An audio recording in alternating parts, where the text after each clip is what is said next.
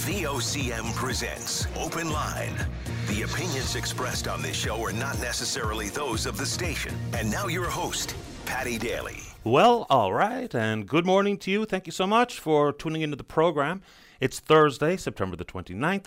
This is Open Line. I'm your host, Paddy Daly, and David Williams is producing the program today. Let's get at it. If you're in the St. John's metro region, the number to dial is 273-5211, or elsewhere it's toll-free long distance 1-888-590-VOCM, which is 8626. So it looks like another pretty nice day here in the metro region anyway.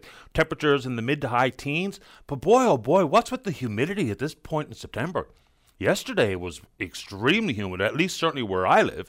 This morning, I thought I was going to have to rip the doorknob off the bedroom door. It was jammed, stuck tight. Of course, the swelling of the door with the humid temperatures, but I guess it's hard to complain when the weather is as temperate as it is. Okay. So yesterday, as many of you know, was the 50th anniversary of the 1972 Summit Series, of course, where Canada defeated the Soviet Union. Paul Henderson became an icon. So I was just surfing channels yesterday when I was doing some supper prep, and there was an interview being done with Serge Savard, Paul Henderson, and Ken Dryden. And they were, of course, recounting the experiences of that monumental series. So a couple of interesting things. Number one, 10 of the members of that team are no longer with us. They've passed, but of course it's 50 years later. Then Ken Dryden told a story which I thought was really quite interesting. I knew that Canadians had traveled to Moscow for the second four-game set against the Soviets, but there was 3,000 Canadians traveled. And Dryden went on to say that, you know, it was unlikely that Canadians did much travel outside of North America, perhaps maybe going to the Caribbean, but not to Europe, not to the Eastern Bloc countries, and certainly not to the Soviet Union. But they did, in strong numbers, 3,000. I was really surprised. He went on to tell a story where some of those 3,000 in a bar, you know, the chant at the Canada Games is "Go, Canada, go," right? Go, Canada, go. So they didn't know much in the way of Russian. They knew a couple of words. Of course, yes and no. Da, niet. So the chant then became, and I remember hearing it because I have a vinyl rendition of the 72 Summit Series radio play-by-play. So the chant then became, Da, da, Canada, niet, niet, Soviet. I mean, one of the greatest chants of all time. Da, da, Canada, niet, niet, Soviet. Anyway, it was a great story. And Aaron Judge got it done last night. The Yankee slugger with his 61st home run, of course, tying the legend Roger Maris with 61 for the American League record in a regular season. Did it in Toronto, of course. They pummeled the Jays again, unfortunately. But a cool part of this story is the home run went into the Jays bullpen. And the Jays closer, Jordan Romano, he eventually passed it off to one of the Yankees. And, you know, class move. Had it ended up in the stands, it would have been the big racket about how much the ball is worth, because Judge would love to have the ball back. And there's a story back to when Mark McGwire hit his record-setting home run. So the guy in the stands caught it. The Cardinals offered this fan signed bat, ball, jersey, couple of things like that. Nothing really serious, and some tickets to a game or something. Not a lot for a record-setting ball. The guy said, okay, but I really want to meet Mark McGwire. McGwire refused to meet the guy. So Buddy said, okay, no deal. 3 months later, he sold the ball for $2 million. And all McGwire had to do was shake the man's hand. And wouldn't do it. Because McGuire's renowned as being a bit of a jerk, I suppose. All right, back to some local action.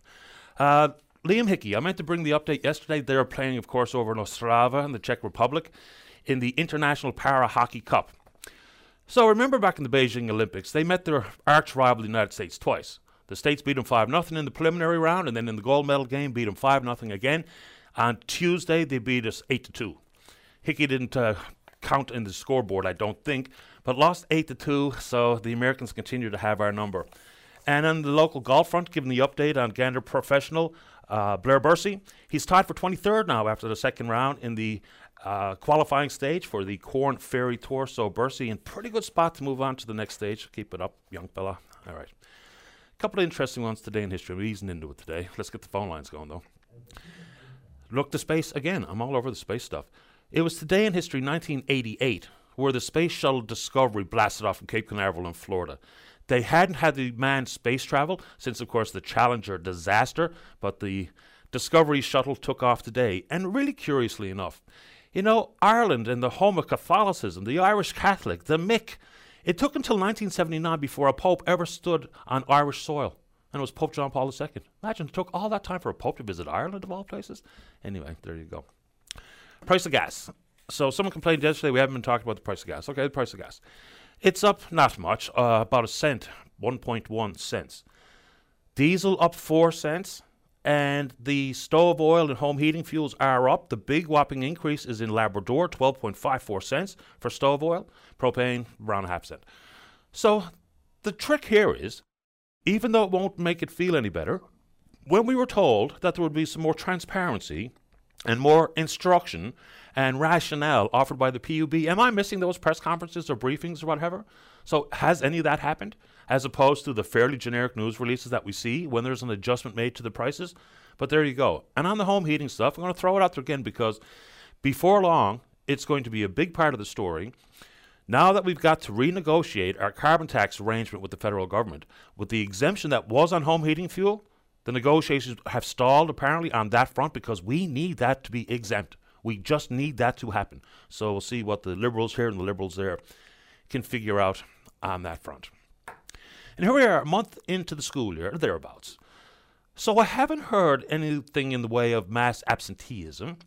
So we all know that there's a checklist, and parents and children or school-aged children are supposed to, self-assess whether or not you should indeed go to school. Now, if you've got the sniffles from an allergy or you've got a little bit of a prolonged cough because you had a cold, you can go to school, right? You can, of course, you can go to school.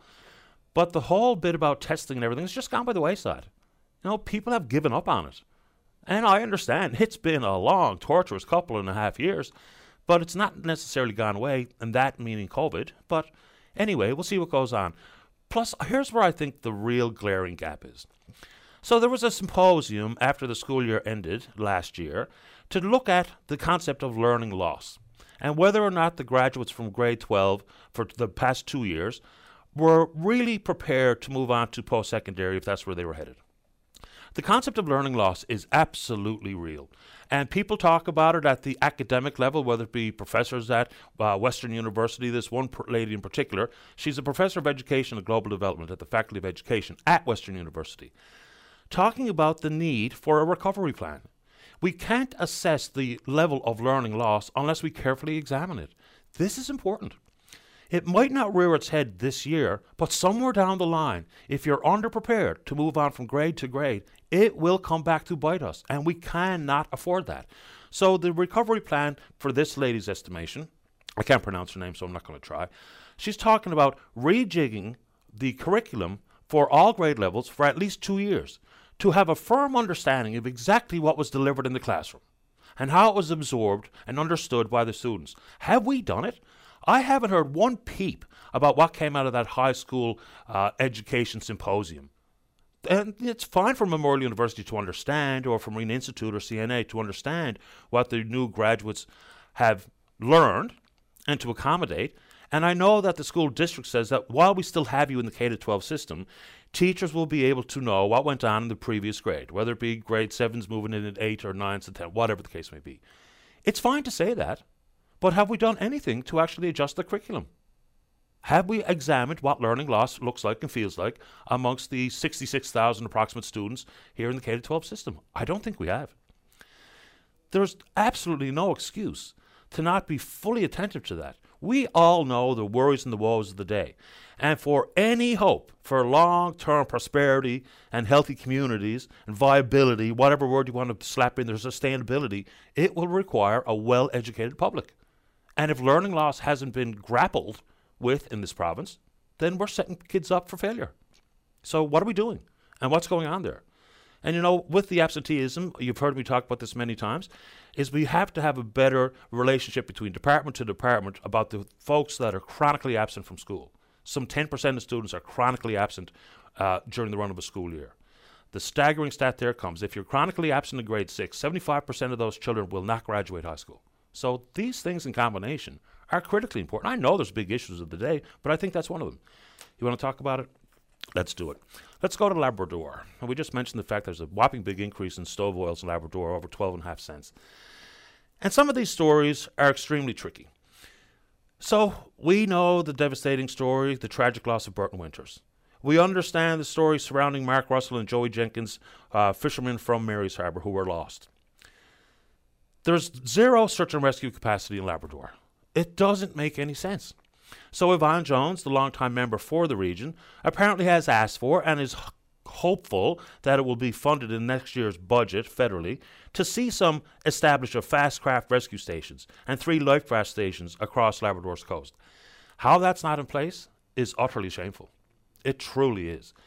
Add to that, there's a distinct need for fixed-wing aircraft as part of search and rescue capacity in Labrador, but there's nothing. There's nothing. Now, it wasn't so long ago Defence Minister Anita Anand was in Labrador at 5-Wing Goose Bay to talk about investments to the nature of $38.6 billion over the next 20 years for the 4 northerly bases to deal with NORAD issues. So good, an investment in 5-Wing Goose Bay, it's an international commitment. I get it, fair ball.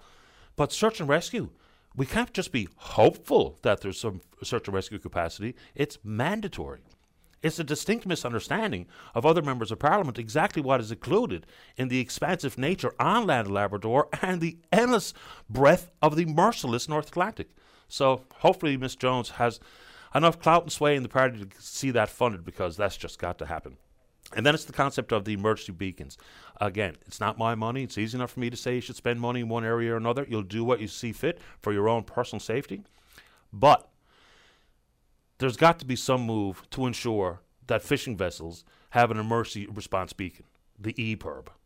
If we had some idea where poor Joey Jenkins and Mark Russell were, we might have stood a chance to find them. So you can take that on too if you're so inclined. Okay, let's move to the southwest coast. No one's forgot about it because, of course, it's monumental, and the rebuild and the collecting our thoughts continues in many of those communities that have been battered. So yesterday, much to the chagrin of some and the delight of others, the Prime Minister was there speaking with residents and surveying the damage. Alongside the Premier, Minister Parsons, Goody Hutchings, Seamus O'Regan were there. Some people, and you know what it's like, this is the epitome of damned if you do, damned if you don't. At this stage, leadership is required. Some people were quite pleased to see the Prime Minister, others, not so much. But anyway, that's neither here nor there. So they talked about the establishment of the $30 million relief package. Okay. But the Prime Minister also added that the federal government will not have a separate additional pot of relief funding coming from Ottawa. Said they're going to partner in and support the province's $30 million. How that looks and the divvy of who spends what on that $30 million, I really don't know. But here's how it breaks down. It's $1,000 per household for people who have been temporarily evacuated from their primary residence during the storm and are able to return by Friday. $10,000 per household for people who have been displaced and are unable to return. There will be $500,000 to the Canadian Red Cross to continue supporting their claims for immediate assistance and for temporary accommodation assistance. Pretty important.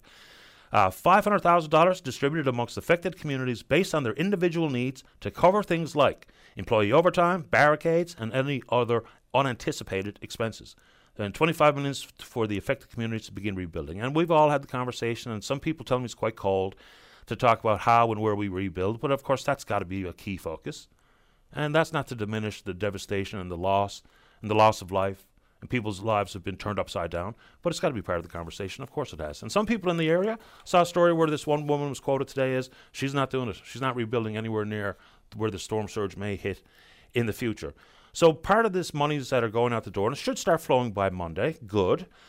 You won't have to repay it, even if you're able to get some insurance compensation. So it's going out the door, and we can all hope that it's spent the way it's intended to be spent, but that money will flow, so I guess that's the good news. And the donations, the feds aren't going to create a separate package of money. What they're going to do is to match our donations, our money, our donations to the Canadian Red Cross, so some $20 million will be spent there. So I've heard it spoken to twice, or 2 different ways. One, it was $10 million that would be doubled, matched, to be 20, and one that is 20 yet to be matched to be 40. So we'll get some clarification when we can on that front. All right, and your donations. Good on you. People have done what they always do. But I don't think there's, at this moment in time, any need for more clothing to be sent, for instance. So we keep an eye on some of the request lists that are coming out of the region. So it's much more in the world of the toiletries these days, razors and shaving cream, and baby formula and diapers and pillows and blankets and bedding.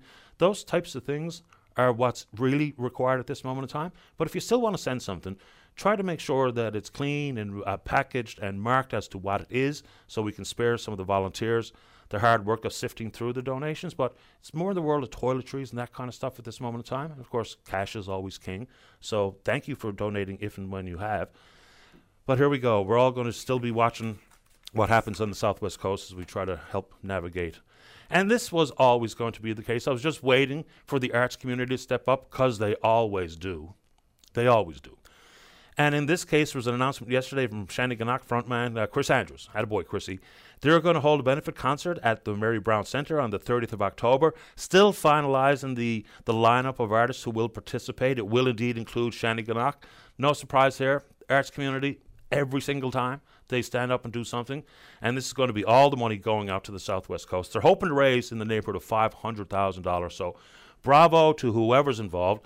And apparently the venue's coming at no cost, and there's going to be some participation and support given by the St. John's Sports and Entertainment Group, Jill Brewer, who's now the CEO. So good on everybody, and hopefully that will be a whopping big success. And the money will be raised and get to the folks who need it the most. Attaboy, Chrissy. And coming up today, why? Anyway, let's keep going. Healthcare is always front of mind for folks. There will be a press conference today held by the Minister of Health and Community Services, Tom Osborne. The focus areas apparently are going to be access to primary care, and then the ongoing efforts for the recruitment and the retention of healthcare professionals. So we're going to carry that live here on VOCM coming up at 1 p.m. this afternoon. And quickly, I see that police are warning of the presence of fentanyl in some of the illicit drugs being sold in Cornerbrook and surrounding area. You know, it's time to have a look at when drug dealers are willing to put such a deadly substance like fentanyl into whatever drug they're selling. It just comes with an air of maliciousness that you've never seen before. Purposefully, willingly killing people. Now, of course, you can die from illicit drugs without the presence of fentanyl, but it becomes that much more dangerous. And again, it's easy to say just don't do drugs. And if it was really that simple, we would have cured that ill a long time ago. But we have an opioid epidemic in the country. We just do. And if you and your social circles or someone in your family and you know they're a user, please do get a naloxone kit. It can simply save someone's life. So fentanyl in the drugs out around. So you want to talk about that? I don't think we talk about it enough, to be honest. And for your information, the COVID hub was updated yesterday. 4 additional COVID-related deaths. Hospitalizations are up to 13. Just for your information, you can handle that as you see fit. Before we get to the break, let's go to line number 1 and say good morning to the Liberal member for Long Range Mountains. That's Goody Hutchings. Good morning, Goody. You're on the air. Good morning, Patty. And look, thanks for your recap of what's going on down here on the Southwest Coast. I drove over to Burgeo last night from the Port aux Basques area, and, you know, whatever adjective you want to use, that's it. It's more than devastating. It's beyond comprehension what we've seen there. One gentleman said to me when I was walking through the rubble the other day, he said, this looks like a movie set. It doesn't look real. So, look, I do want to thank all the volunteers, the first responders. They are putting in long days, long hours. The community has been incredible. And as you said, the donations coming in are fierce. You're right. People don't need clothing right now. And then when they do get relocated to housing, they will need help with household items. But, Patty, the other thing we've got to remember is folks do have to register with the Red Cross. The number is 1-800-863-6582. Or you can go online to redcross.ca/Hurricane Fiona. That's how you get in the system. So they do have to register. The town has done a great job as well. They have an emergency command center set up. The number there is 709-695-9871. So again, folks do have to register with the Red Cross. And look, the Prime Minister was in town yesterday. It was incredible. It was very moving for everybody there. But, of course, for him to be on the ground and see the devastation, and as he said time and time again, don't worry, the federal government will be there for people. But the donations that are coming in from the Red Cross, you're right, yesterday the amount was about $10 million, so we will match that to about $20 million. But folks need to realize that's just one pot of money. The province announced their $30 million yesterday, which we will be a part of. There's another program called the Disaster Financial Assistance Agreement, which is done in partnership with the feds and the province. This will be hundreds of millions of dollars to get this whole area and the whole of Eastern Canada back on its feet. So we develop a plan with the communities, then with the province, and then with us coming in to make sure that we're there to get people back on their feet. How was it evaluated in the final decision for the federal government not to establish a separate standalone pot of money for funding for relief as opposed to simply supporting the province? And secondly to that, What does that mean? Does it mean that the federal government will pay 15, we pay 15, or what does that relationship look like? Well, if you look back at the previous disasters and the terrible experiences that we've had here in Newfoundland, you need somebody on the ground to funnel this through, Patty, right? Which of course is the province. They have the boots on the ground to do this. The last time, I can tell you, one of the disasters we had, the province paid a couple of $1 million, and we ended up paying $19 million. So we will end up paying the lion's share. But look, the reconnaissance, as I call it, is being done now. There's engineers on the ground to see the structural damage to not only homes, but to the municipal infrastructures, to bridges, to roads. The town is and the towns are looking at how do we get neighborhoods in place that we can start the process of rebuilding. So this will be a very sizable thing that we do from the federal government, and we are there to help. We will be there every step of the way. So I want people to think it's just not the Red Cross donations. That will help the Red Cross initiatives and what they're doing to help people. But the big overall spend will be coming where the federal government will be paying the lion's share of this.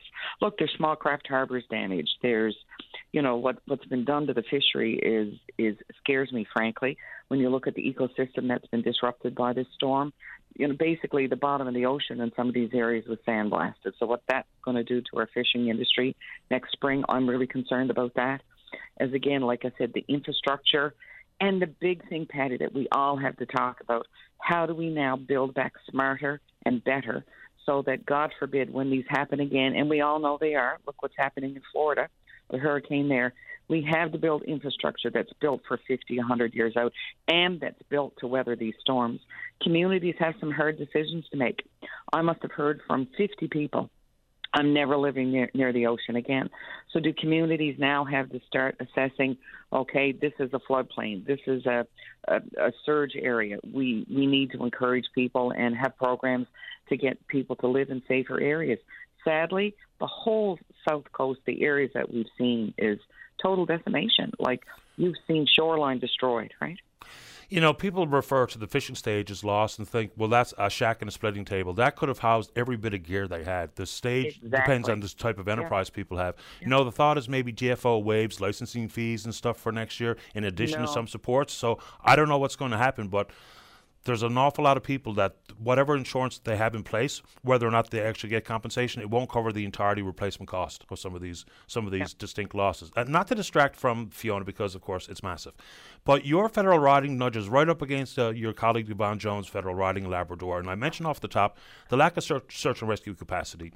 Regardless of where you live in this province, that's a topic that should concern us all. So she's hoping for fast craft rescue stations, some life raft stations, no mention of fixed wing aircraft. What's the federal government have to do on the timeline? Because, of course, with no capacity there, people are being lost unnecessarily so. Patty, I'm going to give everybody a little history lesson. Do you remember one of the first things we did, we promised, and what we redid? We rebuilt and reopened the Search and Rescue Centre with Coast Guard in St. John's, which you may recall was closed. And that was the first step. We've put search and rescue centres. There was one that was reopened in my riding in the north, in St. Anthony. There were 3 others open around the province. And yes, we need others in other parts of the province. But just remember, folks, that we reopened what was closed and actually rebuilt a phenomenal centre, because all that was moved by the previous government to Halifax. And I hate saying that, but I'm going to tell you, we understand how important the coast and the coastal communities and keeping people safe is. I appreciate the time this morning. I know you're heading over to Ramia, but there's a lot of work yet to be done. I suppose I should ask this. Talk about where and how we rebuild. Will there be caveats associated with support coming from the federal or provincial governments about where people rebuild? Because we might just be rebuilding just to see it knocked down again in some years to come. Well, that's up to the communities. That's up to the municipalities to decide in their municipal planning. But I can tell you, in the 4 days I spent in Portabask and down in Isle Morte, Rose Blanche, Marguerite Fox, Rustad area, and they're saying, we cannot rebuild here again. And remember, it's tragic to see people looking for photographs and their father's urn and Christmas decorations and precious pictures. That rips the heart out of you. But the municipalities also have to look at, we can't keep replacing this infrastructure on these coastal communities, only for it to be blown out again in a terrible storm in 4 or 5 years. Appreciate your time. Thanks, Goody. And Patty, again, thanks to everybody. You know, it's amazing when you see the response. Newfoundlanders and Labradorians have big hearts, but man, they've really come to help these folks. Thanks again, everyone. Take care. Bye-bye. That's Scotty Hutchins. She's the Liberal MP for the Long Range Mountains. Let's go ahead and take a break. Don't go away. Welcome back to the show. Let us go. Line number 2. Good morning, Michelle Noftel. You're on the air. Oh, good morning, Patty. How are you? I'm doing great. How about you? Good, thank you. So last time we spoke, it was about your exploits as a musician, but you've added some different roles to your resume since then. Yes, that's right. So since we've last spoke, I've transitioned to a career in counseling. But I do also integrate music into my services that I offer that way. And the reason I'm calling this morning, and I just want to thank you for making the time for me to share about this program, because I know that the devastation of what's happening on our Southwest Coast is what is paramount on everyone's minds right now. But this offering is for families who are coping with Alzheimer's and related dementias and their caregivers. So, as a counselor and a music integrated counselor, I believe, of course, firmly in the therapeutic effects of music. And I also have a colleague, Renee White, who is a certified music therapist, and she also, of course, has a lot of skills and experience in working with populations and using music to help them meet their wellness goals. So we've come together to collaborate and offer a support program for families with loved ones with this diagnosis and their caregivers. So what it looks like is that once a week for 6 weeks, and this is for folks living in the metro area, Renee will offer a music therapy session, group session, with the persons with that diagnosis. And simultaneously, I will offer a workshop for their caregivers. So, Patty, oftentimes, and as anyone who is the primary caregiver of somebody with this diagnosis will tell you, accessing support or even having any time at all to yourself, it's one of the biggest challenges because you just can't leave a loved one alone who is, on this journey. And so one of the barriers for caregivers in accessing support is care for their loved ones while they are trying to do that. So by offering both these groups simultaneously in the same space, in the same building, separate rooms, we're hoping to address that barrier. Music and singing or simply listening to someone sing can be an emotional release for the caregiver, but interestingly enough, there's a lot, and I only know this because I looked it up after I saw your email a couple of days ago. The relationship between music and someone with Alzheimer's is fascinating. Key parts of the brain that are impacted by Alzheimer's are relatively undamaged by the disease when it comes to music and recollection of singing songs and the verses and the words to a song. I was absolutely blown away when I read that. Yeah, it really is. It can be a really beautiful experience, and you're absolutely right. So, accessing parts of the brain that otherwise can't be accessed is absolutely a part of this musical experience that Renee offers.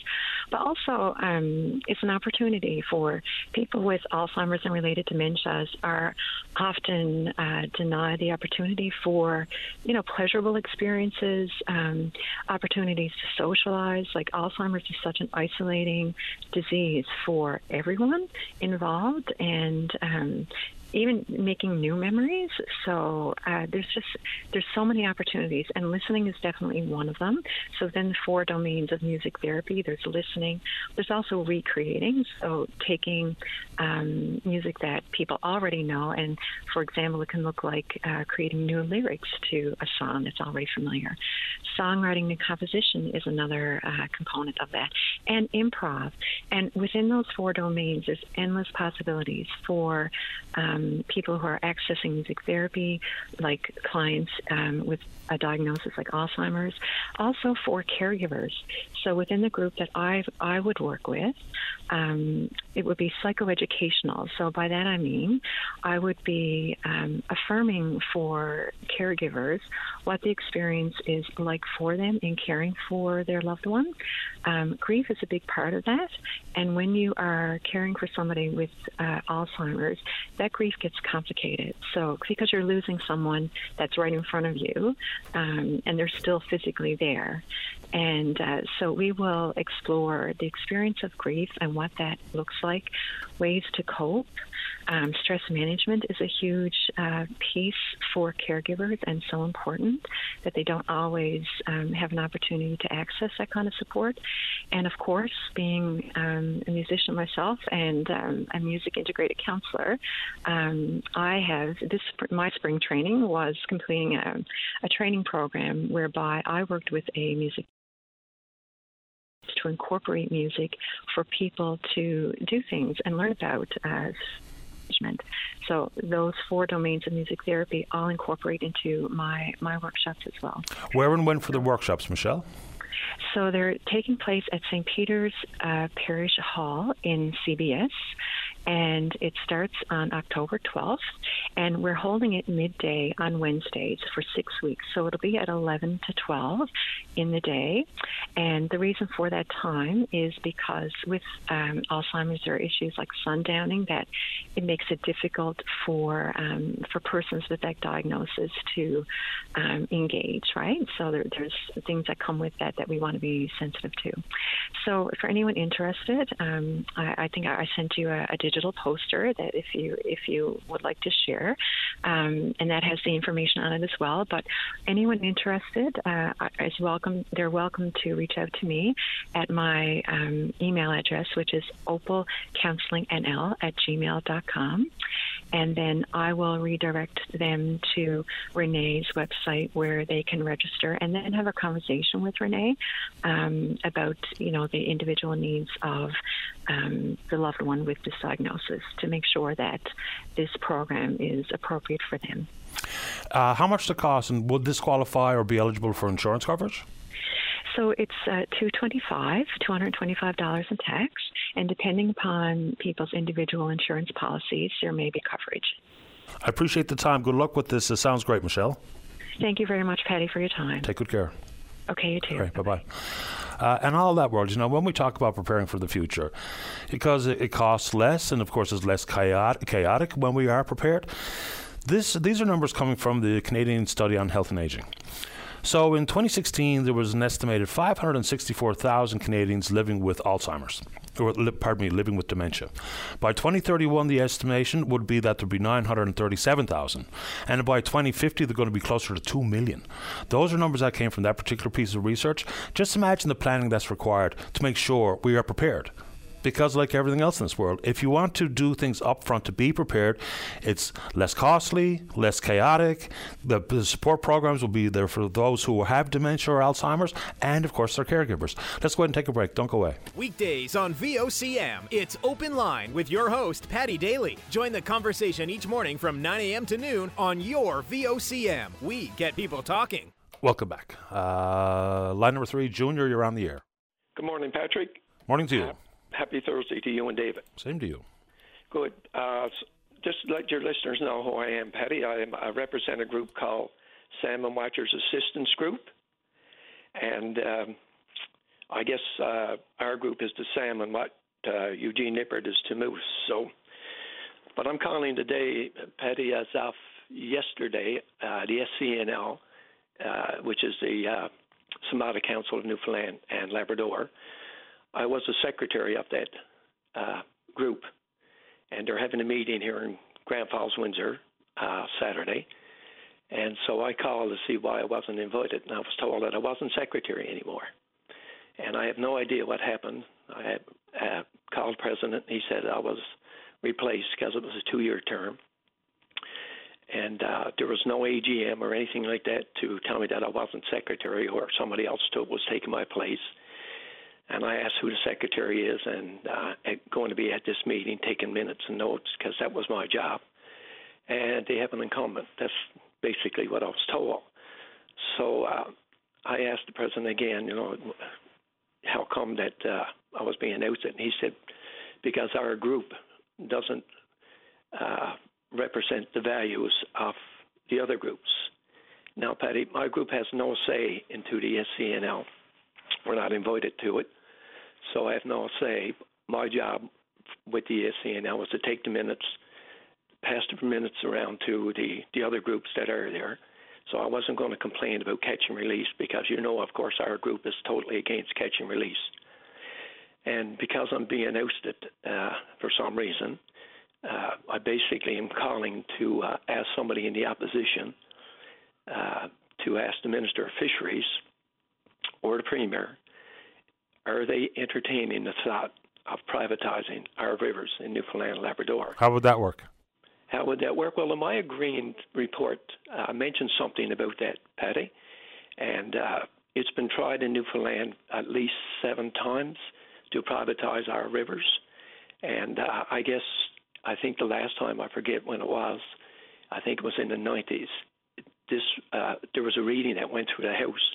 It was going in for the second reading, and I think Brian Tobin or Clive Wells were there, and anyway, it didn't get to the second reading, so we were saved from privatization of our rivers.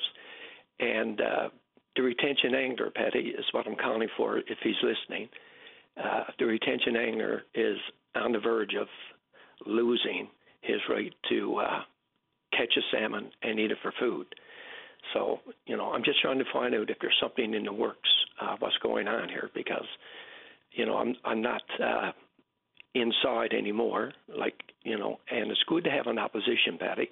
If there was no opposition, and then I guess our rivers would have been privatized long ago.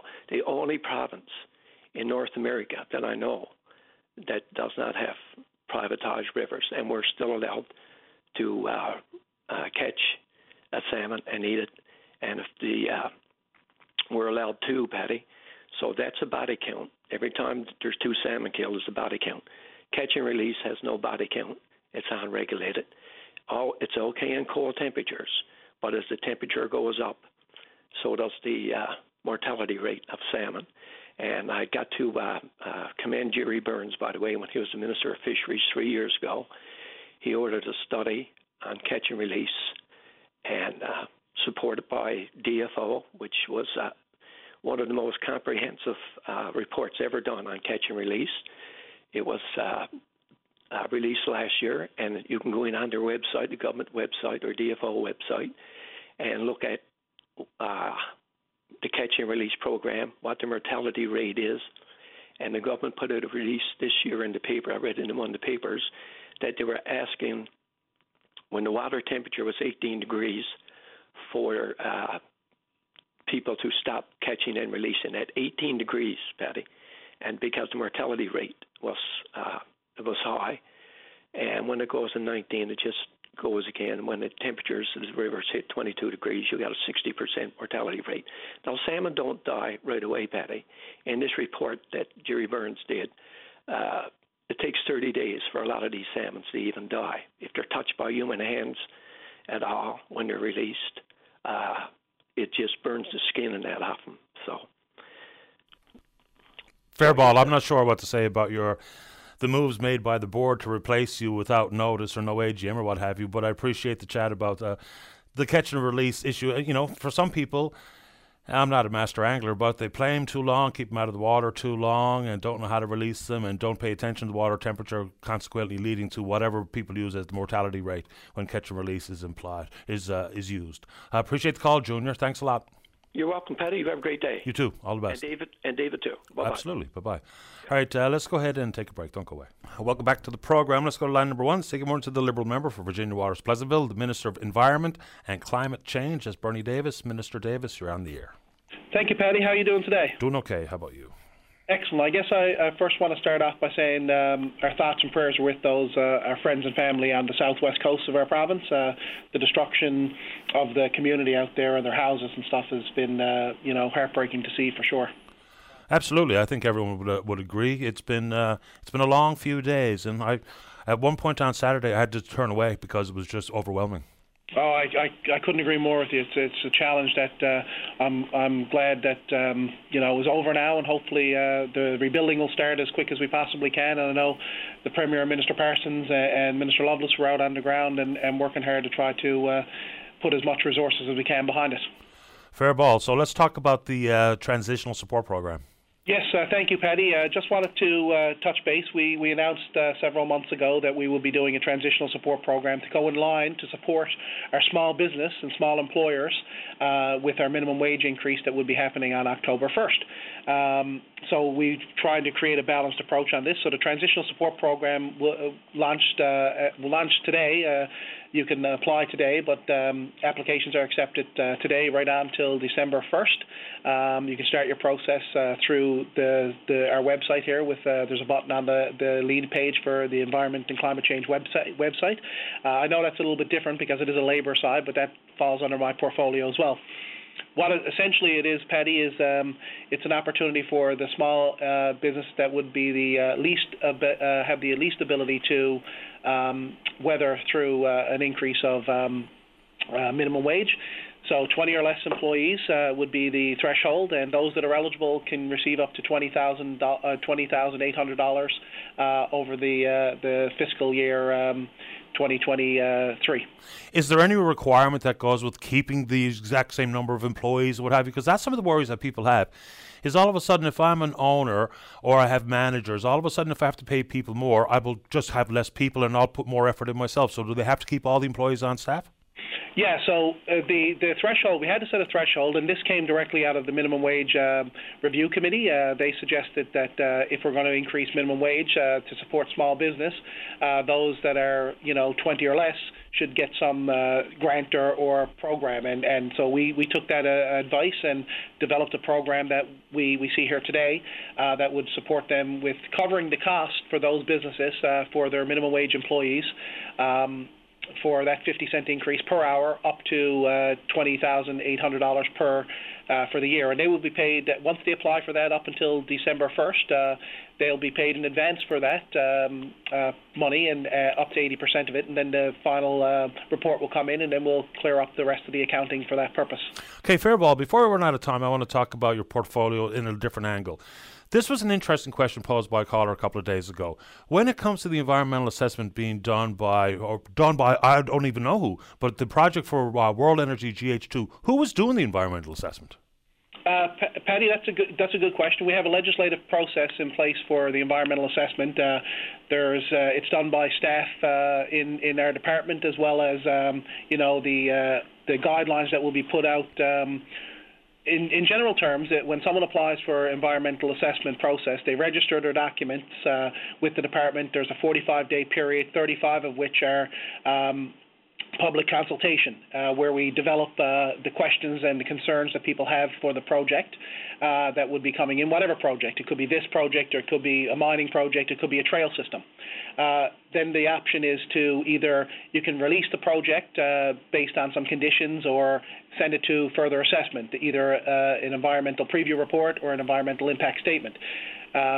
We're looking at the environmental impact statement. There's a committee created based on the departments that would have the biggest impact involved. In this case, it would be like natural resources. It would be fisheries and forestry. It could be environment and climate change, of course. It could be water resources. Those would form the basis for a committee. The committee would get together, develop guidelines to provide that information to the proponent. And then the proponent would have up to a period of time to provide the environmental impact statement back to the department to address those concerns. So it could be as much as 3 years with 3 one-year extensions after that, or it could be a very quick process if they put their money behind it to develop the projects that they need, or the studies that they need, the work that they need to do. For instance, it could be bat studies or avian studies, or it could be hydrological studies that's required.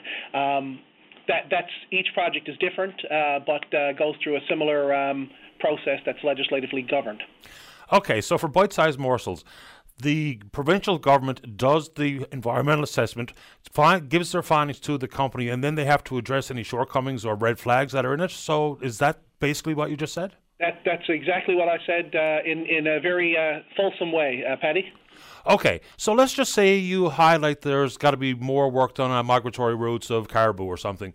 The migratory route is the migratory route, so doesn't that just stop if there's been something highlighted that makes the project unable to proceed? Isn't that the end of the road? So just tell me how they do follow-up work if you say you cannot put the turbines there because of whatever, impact on flora, fauna, hydrological issues, and or migratory routes, for instance. Oh, very good question, and those things come up from time to time through these environmental assessments. It could be as simple as they change where they're going to place the mine, one section of the mine, or where they're going to put a turbine, or where they're going to put their retaining ponds. Could change slightly their development based on the migratory paths of, say, caribou, using your example. Or if it's in a protected area, or if it's in an endangered species like a plant species that we have, well, obviously they can't build on that particular area, but they may be able to move slightly to left or right, or a kilometre in a different direction, and it may make the project work. That's why you do the environmental assessment. So you uncover these areas that are sensitive in nature or that have concerns, and then they have to be mitigated in the best way possible. And then from that place, you move forward to whether it's a release with conditions, whether they've mitigated those concerns that were brought forward by individuals or organizations. We've got 25 different agencies, boards, and departments that are all involved in this. It's a detailed process that's been used for decades now, and it's the same process that an abattoir would go through, as we talked about before. It's the same process that a trail system goes through. It's the same process that every mining operation goes through as well. Does the government foot the bill for all the government work, or does the company play a role in covering the cost?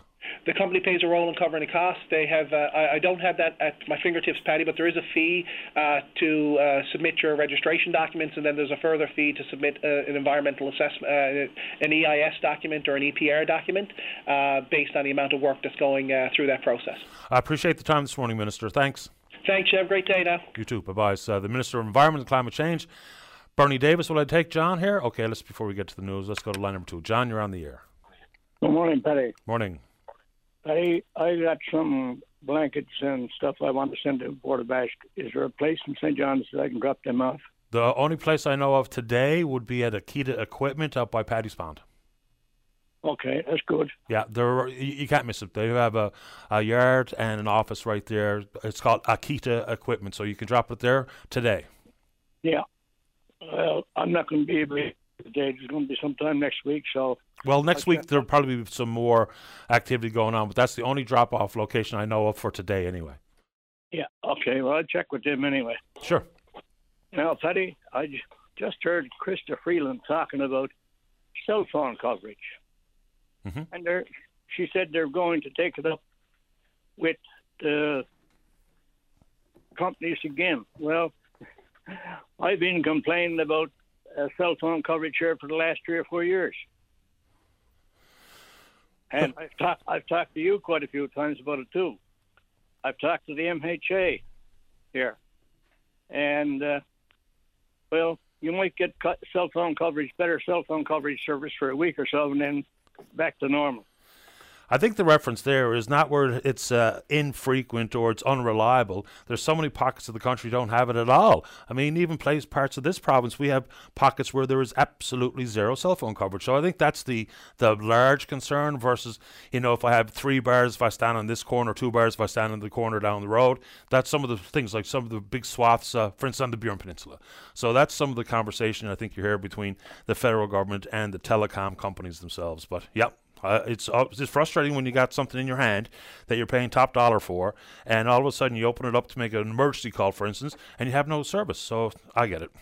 Anything else, John, before I get to the news? But you're still getting charged for it. Yes, that's right. Yeah, okay. Thank you very much. Anytime, John. All right. Bye-bye. All right, how are we doing out there this morning, David? Let's go ahead and take a break for the newscast. When we come back, we're speaking about whatever's in your mind. Don't go away. Saturday morning, join us for the Irish Newfoundland Show. Send your request to irishnl@vocm.com or submit them online at vocm.com. Okay, we're just about to join MNL President Amy Cody. She's just making her way to the phone.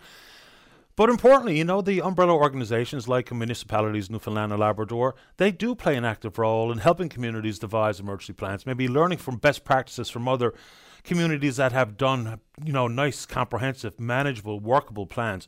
Also, when we talk about the implementation of climate attention with emergency plans and with public planning, I guess, for development or what have you. I heard one story that there was the folks up in Port aux Basques, they actually hired an independent environmental consultant from Harbour, Maine to help them with theirs. So we'll find out now from President Cody exactly what MNL can do on that front. And of course, also talking about the recovery efforts and understanding better and assisting municipalities with understanding exactly how, not only talk about rebuild, how and where in Port aux Basques, for instance, but as we go through sustainable development anywhere in the province, including right here in this city. Like I saw someone tweet something that I thought was quite insightful. He said, before we paved over the marshes and the bogs and we deforested different parts of our communities, all in an effort simply to build homes and apartment buildings and the like, have we even done enough to protect some of those areas that have done a great job in buffering some of the serious storms, especially when we talk about water? So storm surge or rainfall. I guess she's probably ready. Is she, Dave? You want me to give it a shot? Let's go to line number 3 now. Say good morning to the President of Municipalities, Newfoundland and Labrador. That's Amy Cody. Good morning, Amy. You're on the air. Hi, good morning, Patty. Thanks for taking my call this morning. Happy to do it. Yeah, so it's been an interesting time for us for sure. As the president of Municipalities, Newfoundland and Labrador, I've been in touch with Mayor Button of Channel Port aux Basques, and we've been keeping in touch with him on what's happening out there, what providing assistance and offering assistance from MNL's capabilities. Can we help with communications? What is it you need from us? Reaching out to the other municipalities who are affected to offer the same, and just really being, a support system for municipalities as they go through crises like this. What role do you play, though, in helping municipalities with emergency preparedness plans? Because I mentioned in my preamble to your call here today, is, there's some communities have done a great job, maybe with the support of independent consultants or best practices to learn from nearby communities. So what role does your group play? Well, MNL's role is basically to work with municipalities to make sure they have the tools in the toolboxes that they need to deal with environmental crises, with climate change, with, infrastructure upgrades, with, development planning, any of those items. We are constantly working with our membership through our symposiums and conventions, talking about asset management, talking about climate change resilience, climate change, mitigation when it comes to climate change, and how do we best protect our communities. We've also been talking, and we've spoken about it several times, on a regional approach. We know that Channel Port aux Basques, that's one of the larger communities. They have the mayor and council. They have, a sizable staff who can assist the provincial and federal government in working through this.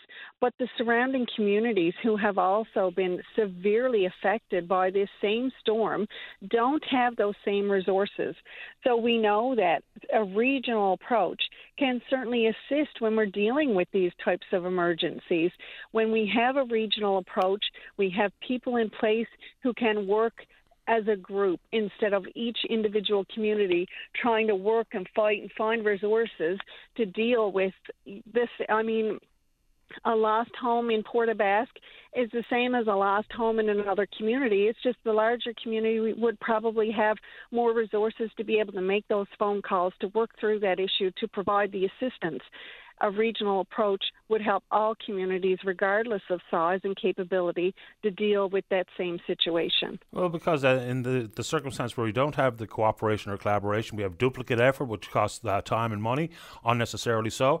I mean, I think the same thing that we learned, for instance, with the big snow event here a couple of years ago. We were all impacted, whether it be in Paradise or CBS or Mount Pearl or St. John's or Torbay, to know that we can work together to understand what resources each community has and maybe access to whatever resources are in the private sector when these big things pop up. That kind of stuff goes a long way to the timeliness of response. Yeah, it absolutely does. And that's another thing that MNL, would work with our membership on, helping them have those emergency plans ready and available, helping them find somebody who can help them create that emergency preparedness plan, helping them with, tabletop exercises, practice runs, coming up with scenarios. What would happen? What would we do if this happened or if that happened? Development regulations. When we're building our communities, when we're expanding our communities, what areas need to be identified as probably not safe to develop on, setting your boundaries, coming up with policies and regulations that, would mitigate damages given events like this that we're seeing more frequently, when we're building our communities and when we're expanding and really designing our communities or redesigning our communities. What specifically can MNL do on the Southwest Coast right now? Just be a support, offer support where we can, reach out to our members, provide assistance where possible, help with communication efforts, being able to answer the phone and just, send information out, using our social media platform as an assistant to the messages that these communities need to get out. We have a large following on our socials, probably larger than some of the smaller communities, a wider reach.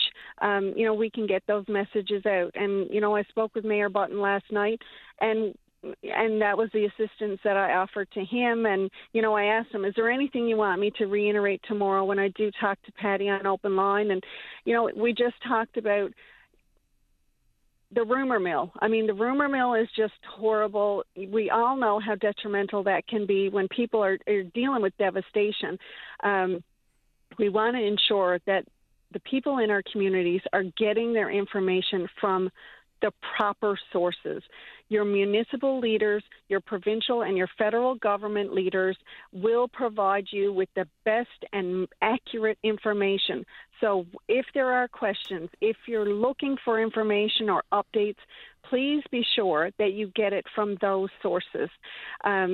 With the financial package, Mayor Button mentioned to me last night, like they're almost a week in now.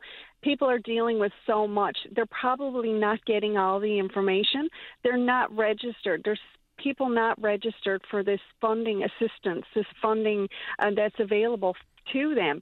They need to register. So I know you had MP Goody Hutchings on earlier this morning. She mentioned the phone number. I'd like to mention it again. To register for the financial assistance package is 1-800-863-6582. And anybody affected by Fiona, the town of Port aux Basques also has a phone number set up. It's 709-695-9871, or you can send an email to fionaresponse@gov.nl.ca. Yeah, they've set up a standalone coordinator, which I think is a wise move. And you mentioned register. That's register with the Canadian Red Cross. So that's where they're going to use for the database. And also, importantly, you do have to go through the process of your insurance claim filing, because that's going to be part of this as well. So those two steps need to be taken. As much as folks are completely overwhelmed and the sense of loss is just, I can feel it from Port aux Basques or Rose Blanche or Harbour Lacou or Burgeo. I can feel it here because it's pretty big stuff. And as I mentioned to someone a little while ago, on Saturday I had to purposefully just go out of the house and put my phone down because I couldn't watch any of the images any longer for a half hour, an hour, while I was just trying to catch my breath. And I can only imagine what it was like for folks closer by or in those communities. So once again, to register with the Canadian Red Cross, it's a toll-free number. It's 1-800-863-6582, and of course there's a line set up in the community Port aux Basques as well for Fiona Response. It's area code, of course, 709-695-9871. I appreciate the time this morning, Amy. Yeah, and Patty, if I could just have another moment, I just wanted to reiterate, the value that municipal leaders bring to the table when they're dealing with these emergencies. We are the first people to be affected and to be responding to these types of disasters and anything that happens in our communities.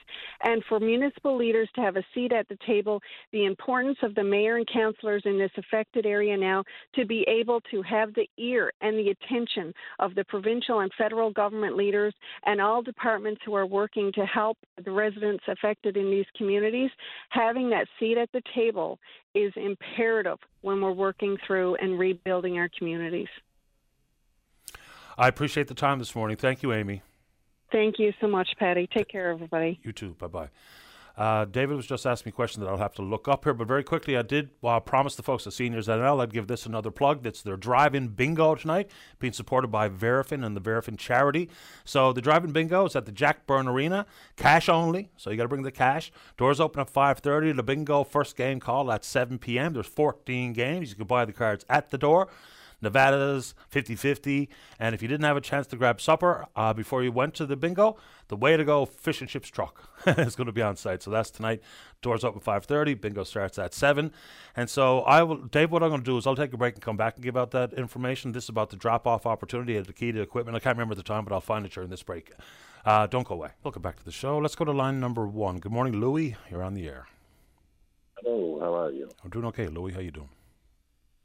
Well, how are all of us doing? A bit of a hard topic for anyone to speak about.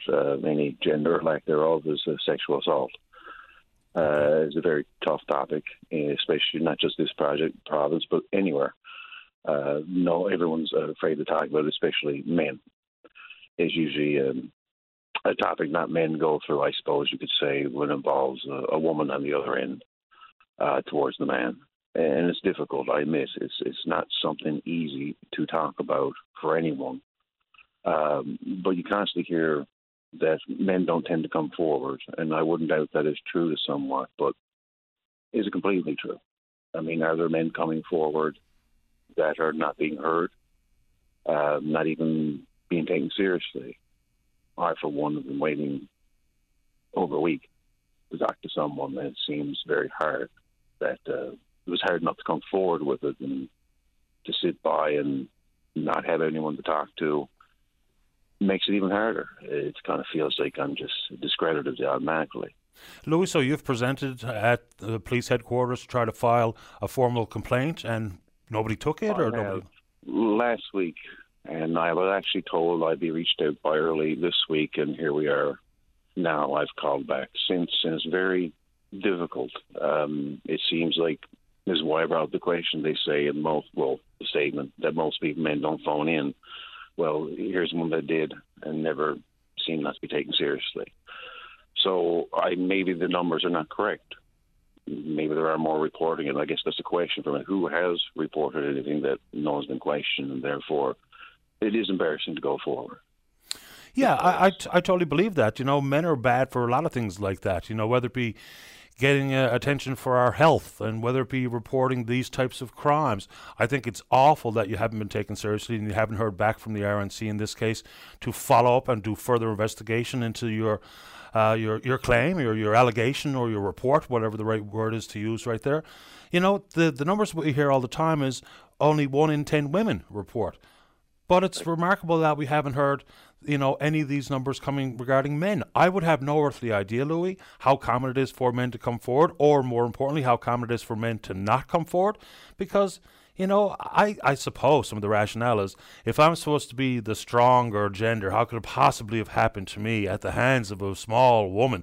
Well, and of course, I'm exaggerating on purpose here this morning, but I suppose that's probably part of the thought.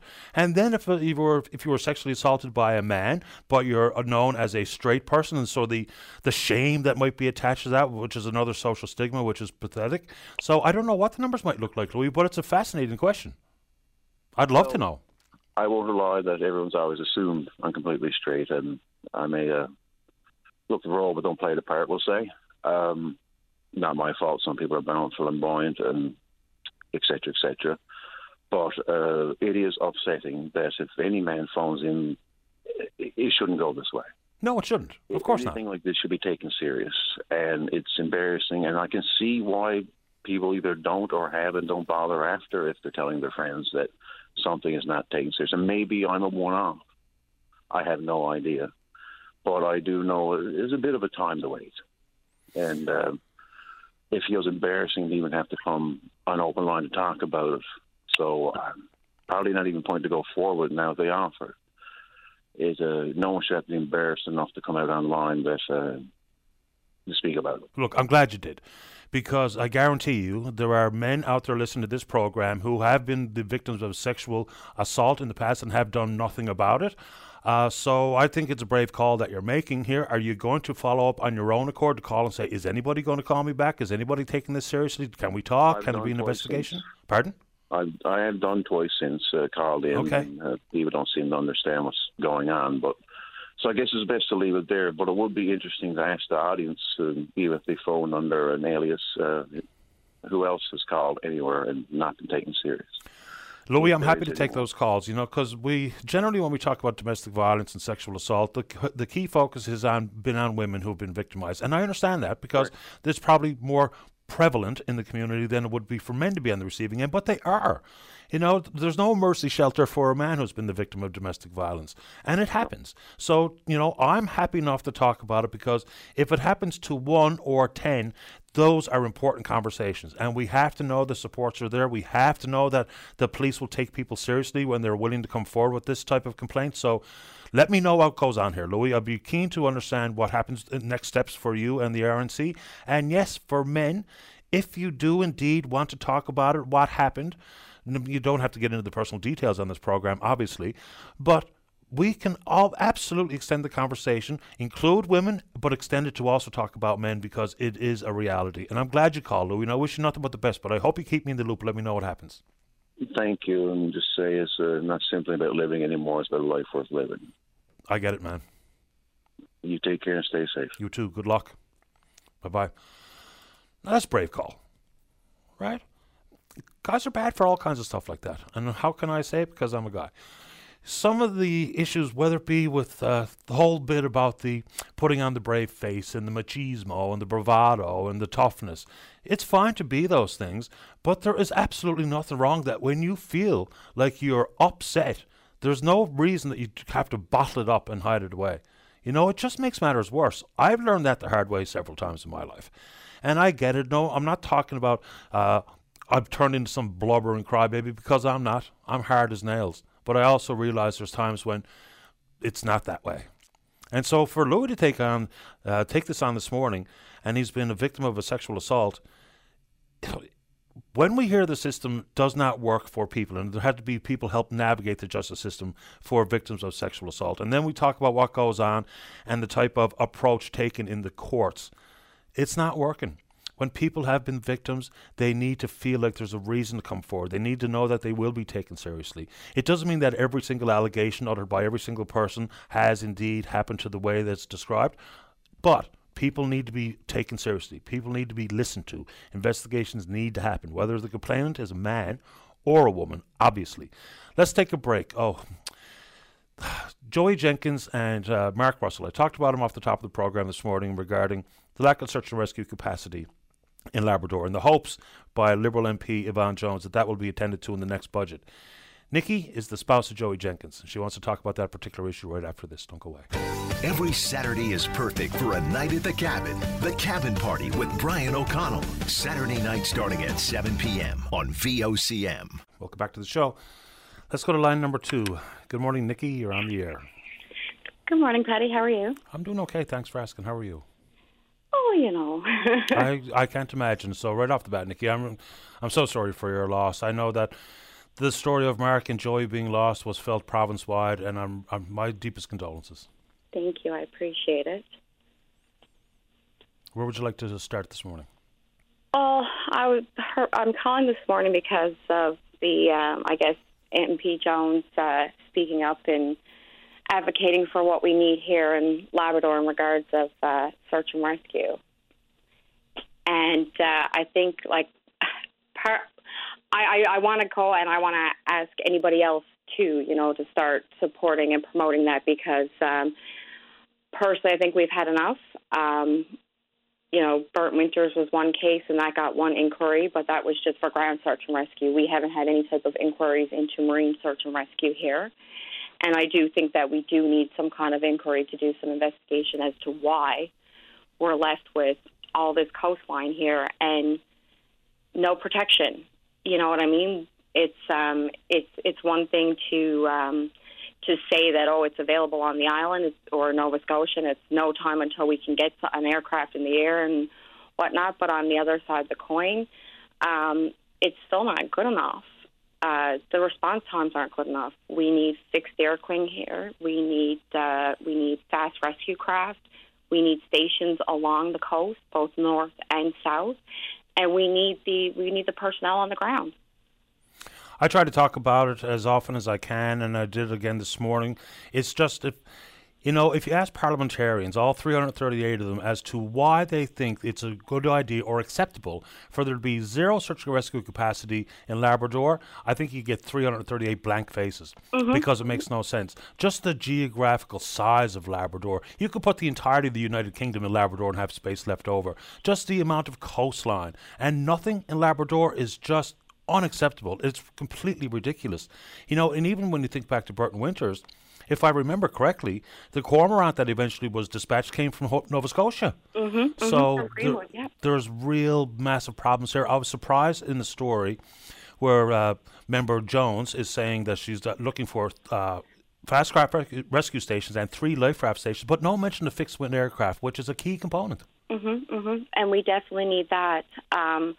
I had the pleasure of sitting in front of the Minister of National Defence and the head of the forces while they were in Goose Bay making their announcements. And I'm not going to lie, it was a real punch in the gut, for lack of a better term, to hear them say, well, we're here for all this money for NORAD, but there's nothing here for the protection of our people here in this province. Boy, oh boy. I don't know if this is appropriate or not, and if it isn't, you tell me, Nikki, and I'll stop. Can you tell us a bit about Joey? Where would I start? He was, it's funny because he was such a quiet person, but he had a very large personality once he let it out. He could walk into a room and think that he was unnoticed, but funny enough, since he's been gone, the one thing that I hear about from so many people is how Joe would walk into a room and the smile would just light up everyone around. Like, you always knew when he was there. He always had a very witty sense of humor. He was very kind. He was very caring. He said he wasn't fond of kids, but every child that was around would gravitate towards him, whether it was getting him to show them how to tie their shoes or showing what he was doing with his drone. He was always willing to stop and take a minute to teach somebody. I remember going to the rooms with him, and they had a camera from the 1900s set up that was used to take portraits of the young men who were going overseas to fight in the war. And they had uniforms there that you could dress up in, so he got me to put this uniform on, and he was explaining how the camera worked and the slides and the mirrors and how they'd get under the hood, and it was just the two of us. But when he stopped, there was a crowd of people around us, and he looked up and he went, "Oh!" And he just stopped. But like that, I can honestly tell you that was probably the moment that I actually fell in love with that man, because I just seen that spark and his true personality came through in those few moments. And then he just went back to being Quiet Joe again, He was just, he was a very unique man. It's a lovely story. That really is. And we're told, and of course I had never met Mark or Joey, but apparently they were the best of buddies. Oh, my goodness. Mark is actually the reason how I met Joey. I met him and his girlfriend at the time, who are still continue to be good friends of ours. And they introduced me to Joe, and we were like this little foursome at one point in time. Mark was he was so funny. Hey, we called him Poppy Mark. Every morning he'd sit down with the Flyers and his cup of tea at the table and go through the Flyers before he planned his day. And he always had something on the tip of his tongue. As soon as someone's mouth opened, he was ready to give it right back to him, hey? Does it help or hurt to talk about the boys? It helps a lot, but the hurt that comes with it just goes to show how much love you have for them. I can hear it. I'm sure everybody can. So what I can say is, again, we're also sorry for your loss and the community's loss, the province's loss. And, we'll keep it on the front burner to ensure that any other poor soul, whether it be on the land or on the water, that goes missing in Labrador, that the resources are there, that can be dispatched timely fashion so that we don't have to have these difficult conversations, that we don't have to talk about lives that were lost. Nikki, I really do appreciate you calling today. Anything else you want to add before we say goodbye? No, I just wanted to say thank you for giving me the opportunity to speak. And I just want to remind people again just to speak up and push for this, because if we don't push for it, there's nobody else that's going to push for our safety and our men and, even our women. We have to push for our own well-being here in Labrador. And I think that until we start doing that more and being that strong voice, we're not going to be heard, and we need to be heard. You can count me in. Thank you, Patty. Take good care, Nikki. Thank you. Alrighty. Bye-bye. Bye-bye. Oh, man. What a lovely story. To be able to recount the precise moment you fell in love with someone. I'll spare you mine, but yeah. Oh, my. Let's keep going. Let's go to line number 3. Say good morning to the Mayor of Channel Port aux Basques. That's Brian Button. Mayor Button, you're on the air. Patty, I can understand when you're listening to those stories and hearing that and the recounts of that stuff, how emotional that can be. I've got a greater understanding of things like that, especially this week. No doubt you have. I think it's also worth putting out there, we don't talk about our municipal, provincial, or federal leaders unless we're talking about their failings or their shortcomings or policy mistakes or whatever the case may be. But in this case, I can only speak for myself from where I sit here on the east coast of the island. I think your leadership has been well respected and well received. So I know it's been a difficult time for you, Mayor Button, but just from my own perspective, you're doing what a leader needs to do. We're all trying to pull together. It's not one single person. It might be one single voice that you hear, but thankfully the people that I have here working around and trying to put things together here, it's been, like you say, it's been a difficult time, but we're trying to do the best we can. What's the update today, sir? Well, right now, Patty, I'm wanted to get on because, as I said yesterday, like structural engineers and the personnel are in place here now and are moving into different areas. We're moving into an area over there now on Water Street West and heading to Baird Street and Knox Avenue.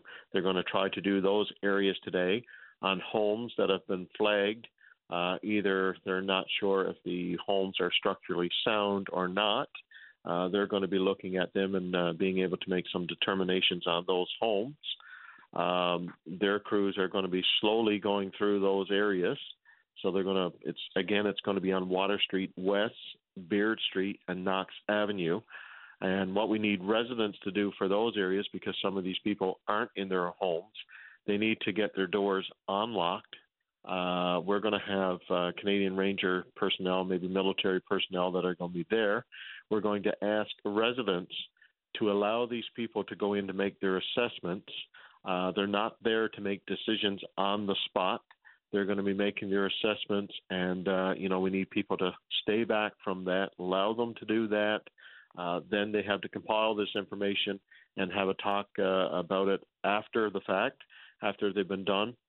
But they need the space to do their work, but we need to get the properties open. Once they've moved from your property, you can then lock up your properties again, and they can continue on to the next. So it's a big piece. It's a difficult piece because we're trying to find people, and the hardest part, normally you would say we can start a roll call on people on those streets and contact them, but we don't know where everybody is. They're staying with someone, so this is an avenue through your show of getting the message out to let people that live in those streets like Water Street West and Baird Street and Knox Avenue, if you're hearing this message, you need to be around today to get some of your properties open, and these people can take a look at them. Do we have a better understanding now of just how many properties are what we'll call unlivable? Because there was numbers kicking around. It was 76, it was 95. Can you give us a better idea? I'm thinking that right now with numbers that we're looking at in our community, we could be well up over that mark. I'm hearing numbers this morning for the whole region, just for the region. We're talking about numbers, I'll be over 200 plus that there could be when it's all said and done.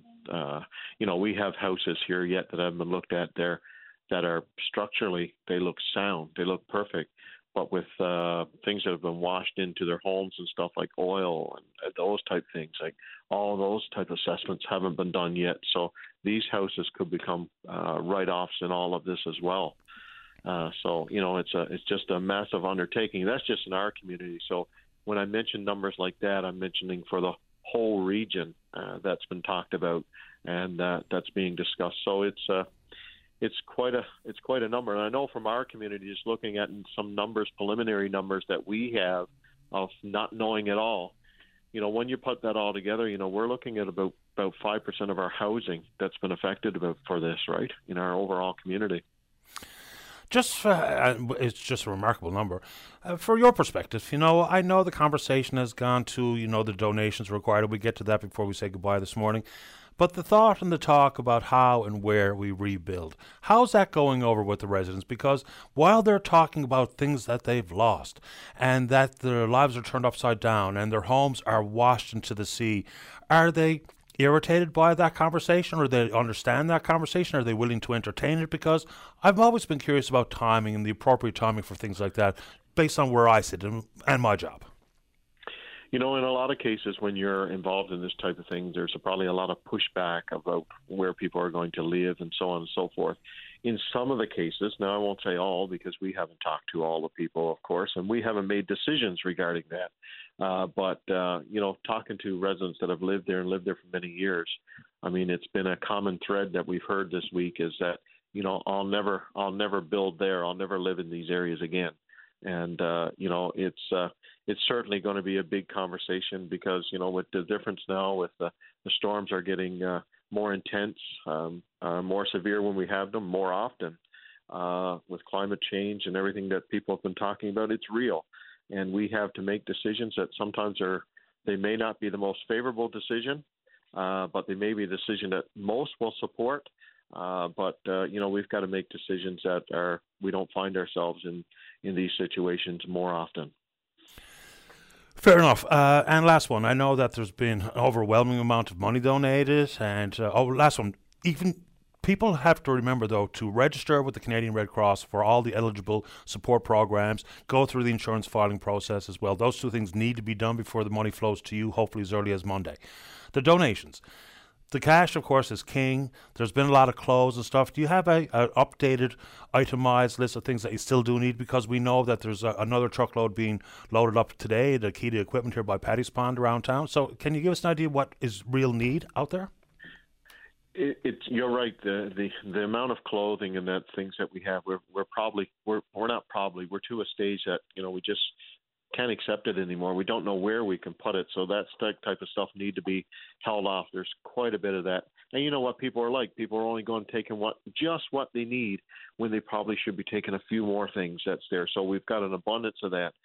But the biggest things that we've been heard over lately is like toiletries and those type things, that the items that people need. You go through quite a bit of that there, and the water and bottled water and so on and so forth that people have been trying to get. We have a water truck now. We have a tractor trailer that's here in the community that's parked in a City Chrysler's whole parking lot here right on High Street. That's there now. So if you have water jugs, water buckets, those type things, you can go there. We have a person there that's taking care of that are filling it up. And no matter what community that you live in, that you need that. So we're trying to find the biggest needs, and why we talk here now, though, that's all still in the process of trying to pinpoint exactly what the biggest needs are. Stay in touch and let us know where we can help. All right. Thank you, Paddy, for having us. Take good care. Bye-bye. All right, bye-bye. That's Brian Button. He's the mayor of Channel Port of Basque. So there you go. For folks like, for instance, Water Street West, you need to be in and around that part of the community this morning so you can unlock your doors so that the structural engineers can get in there and do what they need to do, make a determination, not on the spot, but eventually make a determination on whether or not you're going to be able to move back in. How are we doing on the telephone, David? Let's go ahead and take a break. Today might be a good day to get on, and of course, the topics are wide and varied, and they're completely up to you. Don't go away. Welcome back to the program. Well, someone's asking Dave to ask me about a mention that I said earlier about a fundraising concert for Fiona Relief. So there's no real details yet, other than the fact that it's going to be on October 30th at the Mary Brown Centre, of course, here in the city of St. John's, formerly Mile 1. It was Chris Andrews who made the announcement yesterday, and everyone knows who Chris is. He's the front man for Shanny Gannock. No final list of the performers that will be in the lineup for that particular event. No report as to what the ticket prices will be or anything of that nature. But put it on your calendar, October 30th, an opportunity to see some of the great performances that are undoubtedly going to be part of the lineup, and to help support the folks at the Canadian Red Cross and the people on the Southwest Coast. I guess, I don't know if it's curiously or coincidentally or whatever the case may be, Shandy Gannock recently played a concert in Burnt Islands, one of the communities that really took a hard knock from Fiona. So that is indeed coming up. And as I mentioned off the top when I said that this was happening, it never fails. The people in the arts community, they do this every single time. They just really do. And sometimes, you know, when you take your talents and the hard work you put into your craft and you apply it for, you know, these types of charitable efforts, I mean, it's laudable. I think it's absolutely brilliant.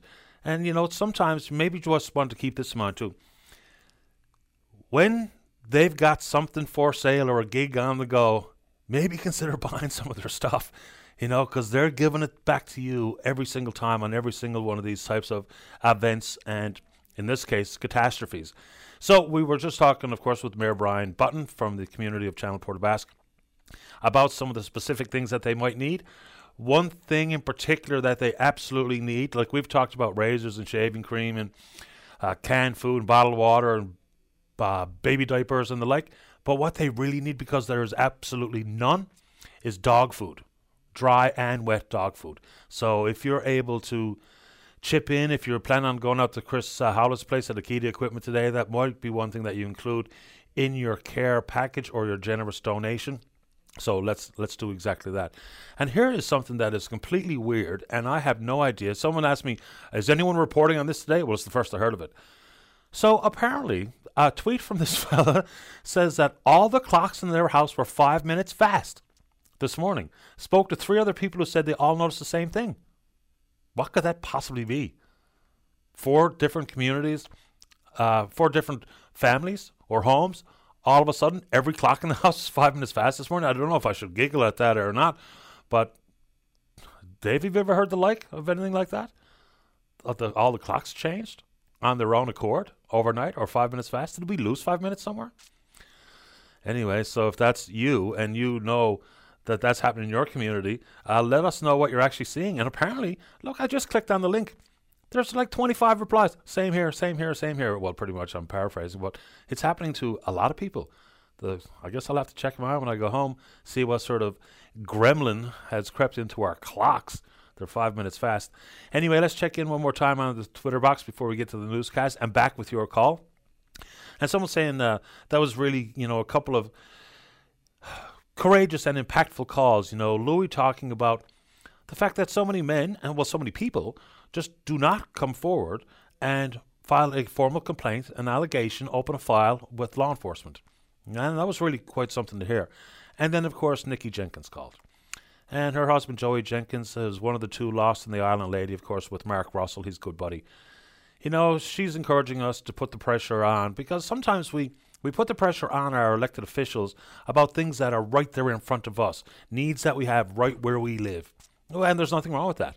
But when there's such big conversations surrounding, for instance, search and rescue, the fact that there's none in Labrador, look, it's absolutely something. You've heard me talk about it many times. I asked Scotty Hutchings about it this morning when we had her on the program. We've talked about it with Yvonne Jones, and we'll continue to talk about it. And in fact, I'm pretty sure I asked Bill Blair about it, the Minister of Public Safety, or he was the Minister of Public Safety when he was on this program.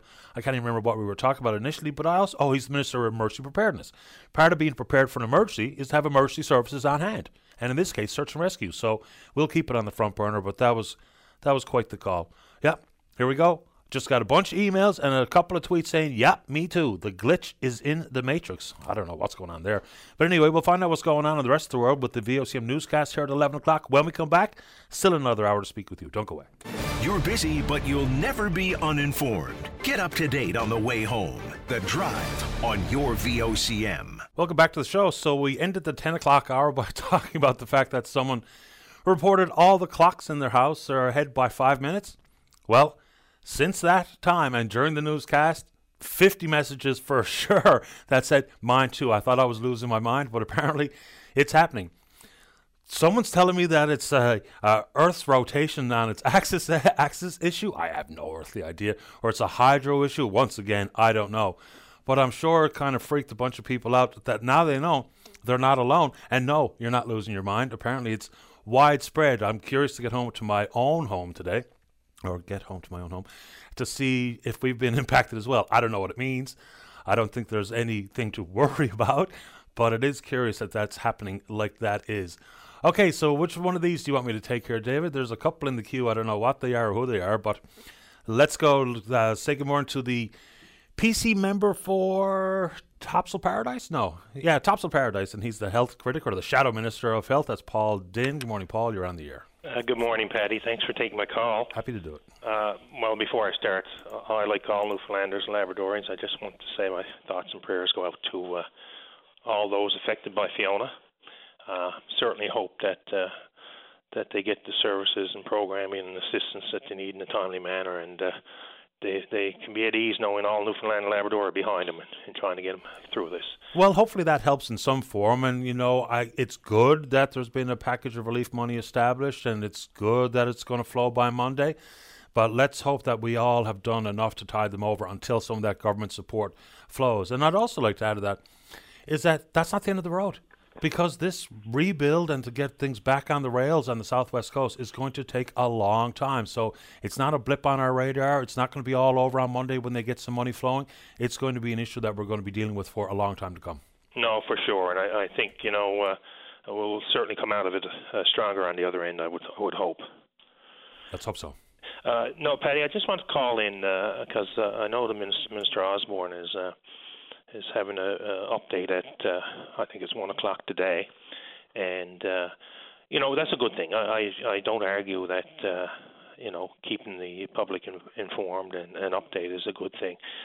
But I do hope that in what they bring to the board today, or bring to the table today, is going to give us some increased hope on, improvements in our healthcare system. And, in fact, more along the lines of some immediate help that would show reduce the wait times and the workload and the on our frontline healthcare workers.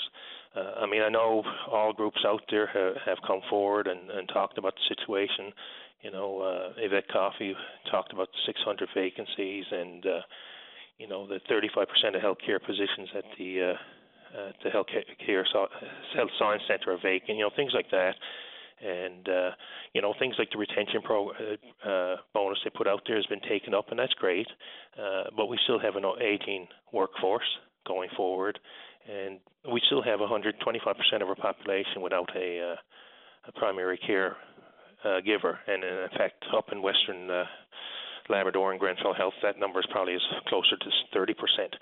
So I'm calling because I just want to get the word out there, and hopefully the minister's listening, that we're all hopeful that there'll be some concrete solutions and updates given today, because the calls I get on a regular basis are really desperate and are really looking for some light at the tunnel.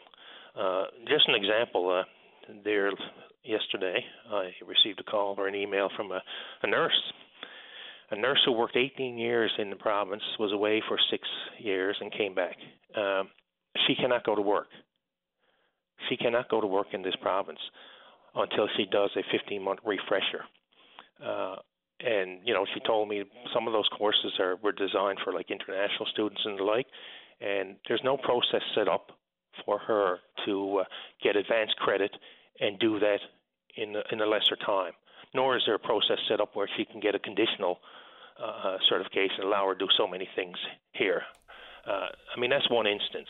These are the things we need to come up with some solutions right away that can get these people in the system. And, of course, we know only recently there was a doctor from the U.S. who wanted to volunteer to work in Fogo, and didn't happen. And I'm not talking about dropping the standards on these. I'm talking about maybe these people can be approved to work in a certain capacity that helps our system. Yeah, the Fogo Island one is one that I find really to be quite frustrating.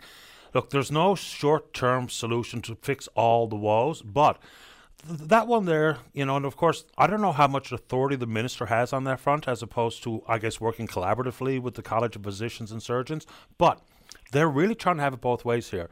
And someone who's a wife of someone who works at the college was furious with me that I dared bring up their shortcomings, but I couldn't care less. I'm going to bring it up again.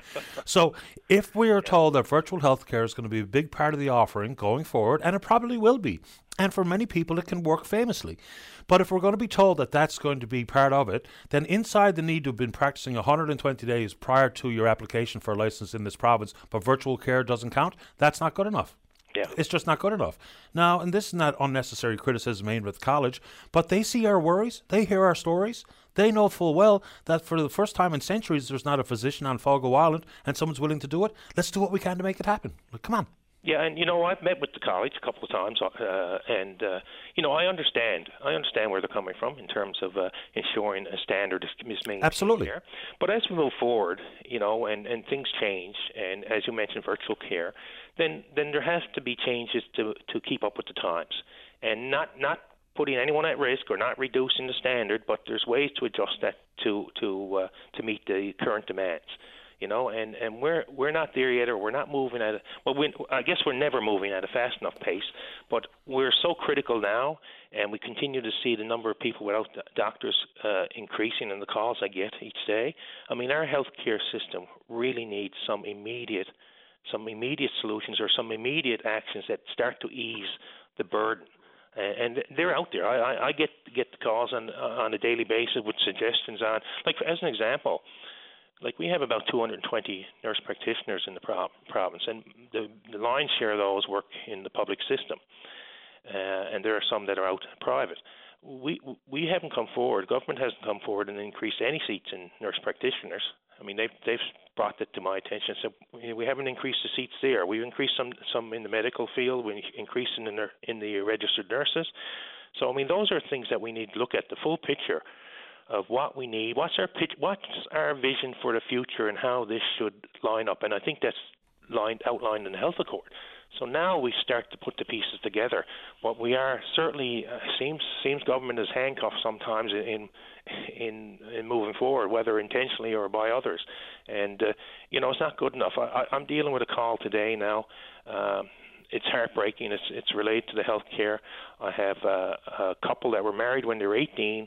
They're just celebrating their 68th wedding anniversary, similar to a case I had earlier the year, and they're separated, in two long-term care facilities.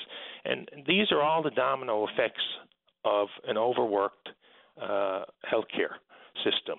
And, it's really heartbreaking when you hear these stories. And people are out there looking for hope, hoping there'll be something given today, certainly at 1 o'clock. And I'm hoping that the minister does come out with some concrete solutions that will have an immediate effect on our healthcare system. And it does. Patty, just one other thing. And it does, it's not even thinking outside the box. I brought it up before. There was a lady in here to see me yesterday. She's diabetic.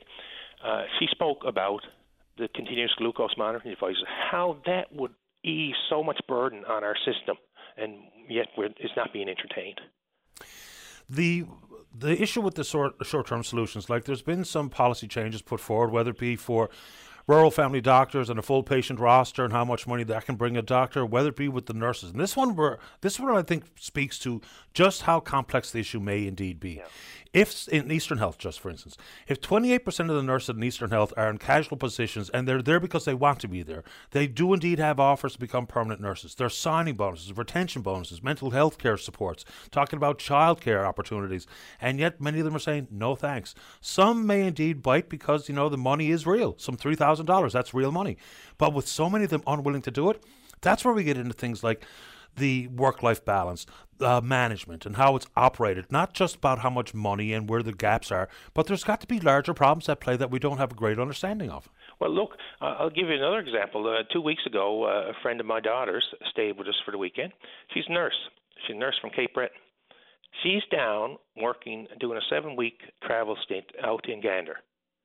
right, as a travel, and she said she couldn't turn it down because she's trying to pay off her student loan and the like, and what you get paid as a traveling nurse is good money, and they know what they're getting into. And we have traveling nurses going the other way, you know. So these are things we got to look at. Okay, what can we do to keep them here? And, you know, things like, I know the minister mentioned a little while ago about scope of practice for pharmacists. I've met with pharmacists several times over the last couple of years, and this is not coming from me, this is coming from them. This is something they preach for a long time. How many people go to the ER to get a prescription filled? Mm-hmm. How many? I met with the mayors out at Trinity Bay de Verde there a couple of nights back, and that's one thing they raised, the Joint Mayors Council out there, about how many go to get prescriptions filled. Yeah, no, I spoke with Janice Adu at the Pharmacists Association. They're cautiously optimistic that the legislative change is in the works so that they will be able to fill some of those gaps as well, because it just makes sense.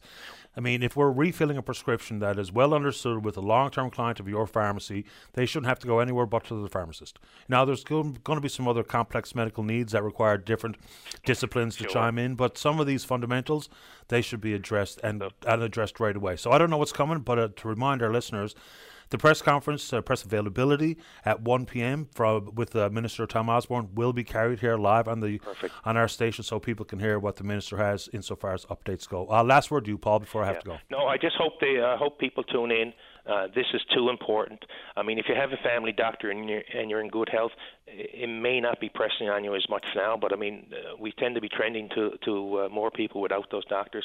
So it's critical that you listen in and hear what the minister has to say. And, you know, hopefully there's some concrete solutions there. And the House opens next week. I hope to see legislation on that table to allow expand the scope of practice for our healthcare professionals, including pharmacists. Appreciate the time, Paul. Okay. Thank you. Take All care. the best. Bye-bye. It's Paul Dinn, the PC member for Topsail Paradise. Yes, and very quickly, this is an email from what's signed as, and I hear from this person a lot, and I'm glad he does contact us, Fed Up Paramedic. We have to make sure we include all the different disciplines because they are wide and they're varied and they're all well-trained and professional, and the paramedics are part of it. Pretty sure I broached it with Minister Osborne last time he was on this program, because I try to keep that top of mind, because it's one thing when you get to the hospital, but what about when you need a first responder like a paramedic to bring you there? And all the gaps and the disparity in pay between rural and urban, and the pressure and the time and the burnout, and the paramedics who are leaving, and still no update on, you know, beyond to bringing all the air and ground ambulance into one authority or one dispatch. That's okay, fine, but that doesn't deal with the paramedics issue. So I appreciate the Fed Up Paramedic keeping me in the loop and keeping me on my toes to make sure that's part of the conversation. Before we go to the break, we're going to 3. Bill, you're on the air. Hi, Patty. Okay, Bill, how you doing? Thanks, going. Last time we talked, how you keeps it all in your head and keeps all the knowledge and with all the topics it's a talent. God love you. Thanks. I just called to tell Dave, just past St. Mary's, heading east, right before the little brown sign that says Big Triangle Bond. Oh, yeah. Somebody, I guess they lost it and just gave up on it. But it's a love seat, not a couch, but it's large enough that it looks like a small moose. I actually cut between traffic, change lanes at times. So when you're past St. Mary's, the big brown thing that looks like it's a moose coming up over the hill, it's a couch. I guess that's the good news, because the love seat's not going to jump out in front of you. Well, it must have been somebody's truck and he gave up on it. Well, you know, that's the unsecured load, very likely, isn't it? And we see that a lot, especially here as you get closer to the dump, is people want to go to the landfill and they want to drop off their stuff. I get it, but tie it down. I mean, if you took the time to load it up, tie it down so it doesn't bounce out and end up on the highway. Guilty of it once, Betty, and it was kind of traumatizing, you know. But I agree 1,000%. Red straps aren't that expensive. I found out the hard way too. I'll admit freely, it's not like I'm perfect. I'm the furthest thing from. I lost a Christmas tree out of the back of the truck one time, making my way down to Kitty Vitty to dump it off. And here I am too stupid to even just put up the tailgate, which would have kept it in. But no, I made my way down. Bang. What? Stainless steel barbecue. Oh, no. Appreciate the call, Bill. Oh, one more thing I want to drop on you. Sure. I never heard you say it. I don't know. Maybe you did broach it, but did you bring up at all the week 2 pipelines, underwater pipelines that blew up from the Russian feed the week? No, I haven't talked about it. It's hard to know what people are interested in, but yeah, that's the Nord Stream 2. I'd love to hear your take on it. I'm listening. Well, I mean, I guess if I had enough actual information to make a clear determination, I would. Someone sent me a link earlier.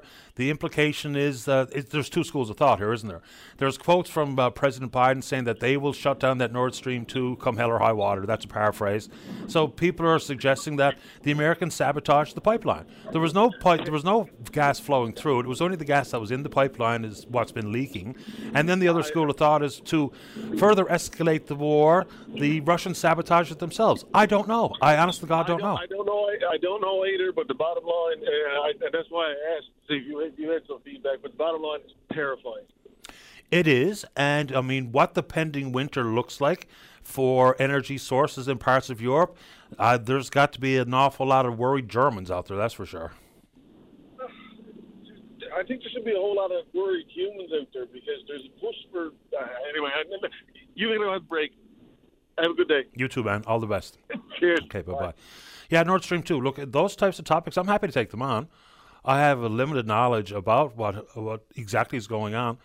But I tell you what, if it's ever determined that one entity or another took this military mission on, is what in essence it would be, to sabotage a natural gas pipeline, I mean, regardless of who did it, they should be taken to task by the international community. If the Americans sabotaged it, which I'm leaning towards the Russians did it to themselves, a reason to further escalate and to alienate some of the folks who are running to Ukraine's side by implying that the Americans did it, I just don't know. I really do not.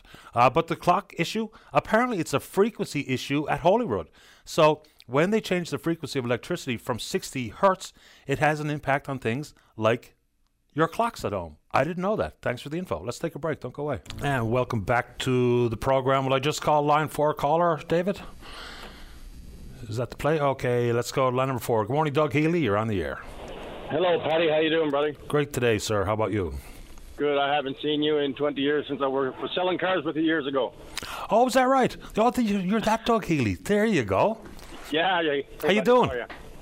Fantastic. Thank you. Great. I just wanted to do a quick talk about Operation Fiona here. It happened on the West Coast. I'm sure you're all aware by now. Sure we are. What are you doing for it? I was the first transport truck driver to arrive with the load of cars filled with all the goods and services. Good on you. So who organized that particular truckload? All the truckloads have been... It has all been organized by one person, and it started on a Saturday night. The news media and some of the people are reporting that it was a transport company that did it. It was this company. It was all by one person who started this all on her own. It was Dana Metcalf with Raven News. And I know a lot of people have their opinions and whatnot, but this is one of the biggest humanitarian efforts that has happened on this island. And I think she should be getting some kind of recognition for this. What did you see when you got to Port aux Basques, Doug? When I got to Port aux Basques, from my point of view, I mean, it was a lot of devastation, Patty. I mean, driving a transport truck, you can't really get down to the smaller parts of the community and see. But just going through and getting to the pier and down in the area, a lot of damage. I can't even imagine. Like I said to a few people earlier, like everybody else, I was watching it all unfold on Saturday, and at one point I just had to throw the phone away, get outside, and give it a break for a while because I was just mind-blown. I was heartbroken. I was terrified all at the same time. It was just amazing stuff. And to tell you the truth, once you get on the other side over on the Cape Breton side, it's just as bad. Now, I mean, there's no hot. A lot of the houses aren't close to the water there, so there wasn't much of that kind of damage, but the amount of wind damage that happened on that side is just unreal. I can imagine, and it wasn't all about the wind, it wasn't all about the rain for the communities on the southwest coast here. It was about the storm surge. And what we do about that, I don't know. I guess it's all going to be a matter of controlling how we develop and where we rebuild because the storm surge is uncontrollable. Yeah, there's nothing you can do about that. It's going to come. It's going to happen when it happens. You can rebuild, but do you want to rebuild right where you were last time in case this happens again? You know what I mean? Yeah, well, we've seen the stories, for instance, and this was the go-to area, was people building, rebuilding, say, for instance, in the close proximity to the Mississippi Delta, until at the moment in time where the insurance company said, you do it if you want, but we're not covering it any longer, so they stopped doing it. Yeah, and that's the scary part. Is this going to happen? And if it happens again, then they're not covered. So, things are going to have to change.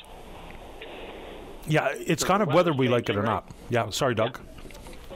I mean, obviously the weather's changing, and people are just going to have to change some kind of lifestyle, move to higher ground or a safer area. I appreciate the call, Doug. I wish you safe travels. All right, Patty. Thank you. All the best. All right, bye-bye. Let's go ahead and take a break for the newscast. And again, we're trying to find someone to give us a better understanding about the clock issue and apparently some energy frequency adjustment made at Holyrood Thermal Generating Station. I don't know how any of that works. I honestly don't. But if we can get someone to explain it to us all on the show, we're going to do exactly that. Let's take a break for the news. Don't go away. Nutrition, exercise, keeping the cold at bay. Whatever keeps you feeling great, the Wellness and Healthy Lifestyle Show on your VOCM. And welcome back to the show. Let's go. Line 1, Charlie, you're on the air. Yes, good morning, Patty. Morning to you. I've got four little shorties this morning, but it'll depend on you too, of course. No doubt. You've heard of the concept of entropy. If you scramble an egg, you go from the order of the egg, complete in itself, to disorder, right? Chaos. And you can't go back from the scrambled egg to the egg. You would agree with that? Yeah, I know what entropy is. Yes. So time travel, they've always regarded time travel as impossible, except in science fiction. Well, there's the latest experiment. It was done with a quantum computer. They actually did it with a particle. They delayed it or sent it back for, it was, of course, a very, very, very small amount of time. But the fact is, if it's possible to do like that on a micro level, then I always think things are possible on a macro level. So I would say all these things that are visiting us, people say they can't reach us because it's too far away. Well, perhaps they've managed time travel. Who knows? Anyway, I'm at it all the time. Not that for that one. I'm at it all the time. What? I'm at it all the time. Time travel. You are? Yes. God Christ, nothing to it, Charlie. The Guardian recently, the Cornwall Insiders group, they published a study by them on the cost of the green hydrogen. And they looked at it in terms of other sources, and they concluded it's much, much, much more expensive than other sources that we could use that would be just as green, probably. So I'm wondering, that project over there, I know that in the Memorandum of Understanding, they didn't exactly agree on a price or anything. And I'm wondering if they really know that at the end of all this hullabaloo, when they get it all finished and there's things up and running everywhere through our forests and so on, I'm wondering if if when they set the cost, a country like Germany is going to say, I'm sorry, boys, we can, because this is 3 years hence, I think we can get this a lot cheaper than we can get it from you. And I think we should all be aware of that, because the end product, the end cost, I don't think we've looked at that very much. I guess they have, but how accurate is that, But isn't that a problem for John Risley? Not yes, me. It is. Yeah. And I mean, Risley's a pretty successful fellow. I would imagine he's not going to proceed with any of his own money or capital he's able to raise without contracts or power purchase agreements in place. But, I mean, I've looked at some of the green, blue, grey hydrogen issues, some of the complexities for storage and transportation and cost for the end user and energy loss and all the rest of it. It does look like a bit of a stretch play, but, of course, not my money. Okay. You mentioned education and people losing time and the effect on today's society. Mm-hmm. My feeling is that I know it would have an effect to losing time, but if the time you spend is studying stuff that's largely irrelevant, I'm talking about at the higher levels, then that's the biggest waste of time at all. I'd like to ask this. If you take an average high school student and ask them to write a paper on what's happening to our atmosphere in terms of the warming, in terms of the gases entering and the hurricanes that we get from that and the destruction and so on, I'll bet you wouldn't get too many that can sit down and write a coherent paper on that subject without having to go and research it. And my feeling is that given what we know, and it's not that hard of science either, it's fairly simple concepts. Given what we know today and what's happening, the fact that a student leaving high school could not do that says an awful lot about our curriculum. But I'm not sure that's the case, though, Charlie. I mean, I can only speak from my social circles and the people I know and their children. I mean, there was massive coordinated events here held by high school students regarding climate change in action, bring it right to the seat of government.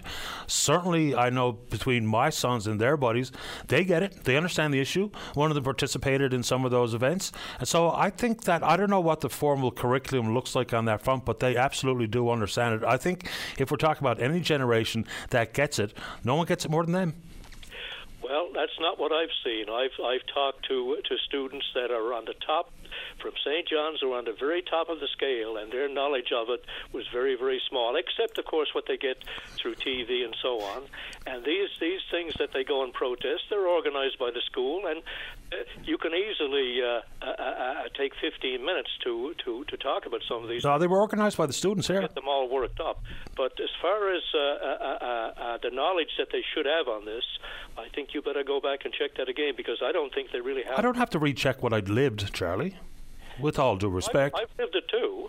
Well, I mean, you're telling me the school organised it. It's simply not the case here for the protests and the rallies that I'm familiar with. They were organised by students, and one of them. I'm sorry about that. The school permitted them, in a sense. They weren't going to punish them and so on. And a few students, a few of the more aware, organised the thing. You're right on that. Yes. Okay. So, I mean, there's always an issue regarding curriculum to keep up with what's happening in the world today and life skills required to navigate this weird old world. But on the concept of learning loss, I have a deep-rooted fear that we haven't done enough to understand it in this province. We just have not. If there was that so-called high school symposium that happened just after school was dismissed back in July, well, what happened?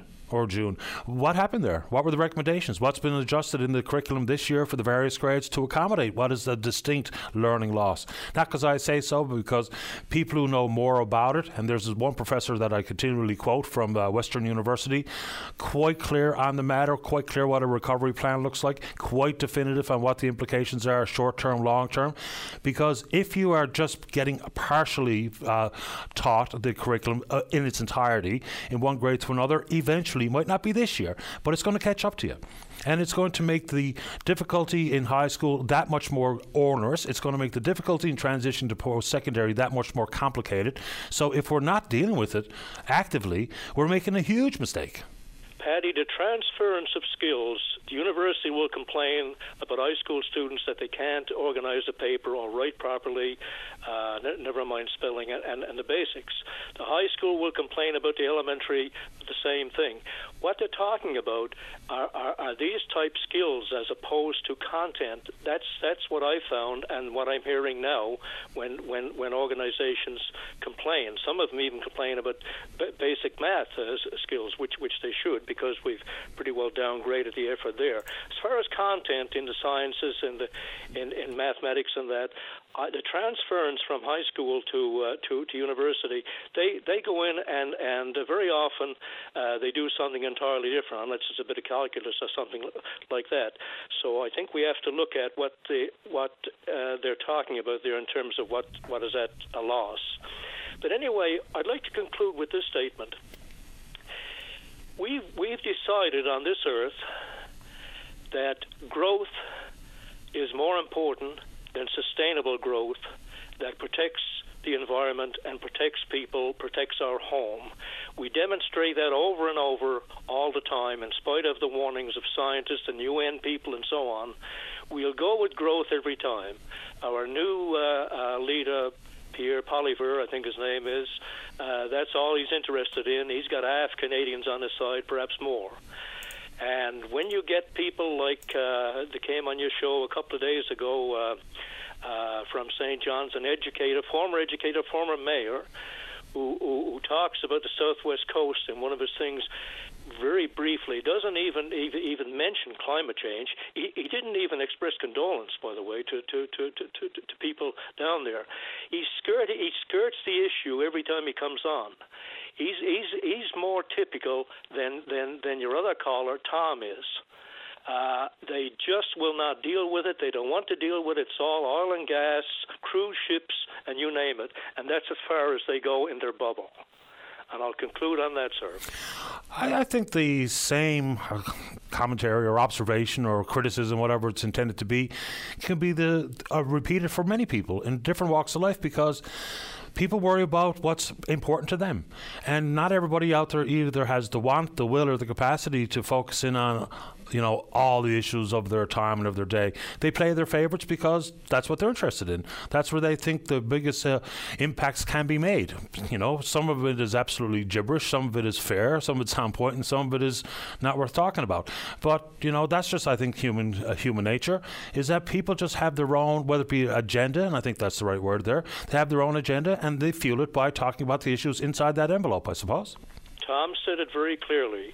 He said all the issues out there pale in comparison to the threat to human existence. We saw that in Port aux Basques.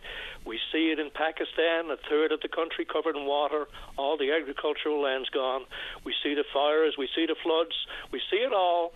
And if you equate that as just another issue... Of course I don't. I talk about it all the time, Charlie. Okay, yes, I'm not saying that, but you just said people choosing their issues and so on.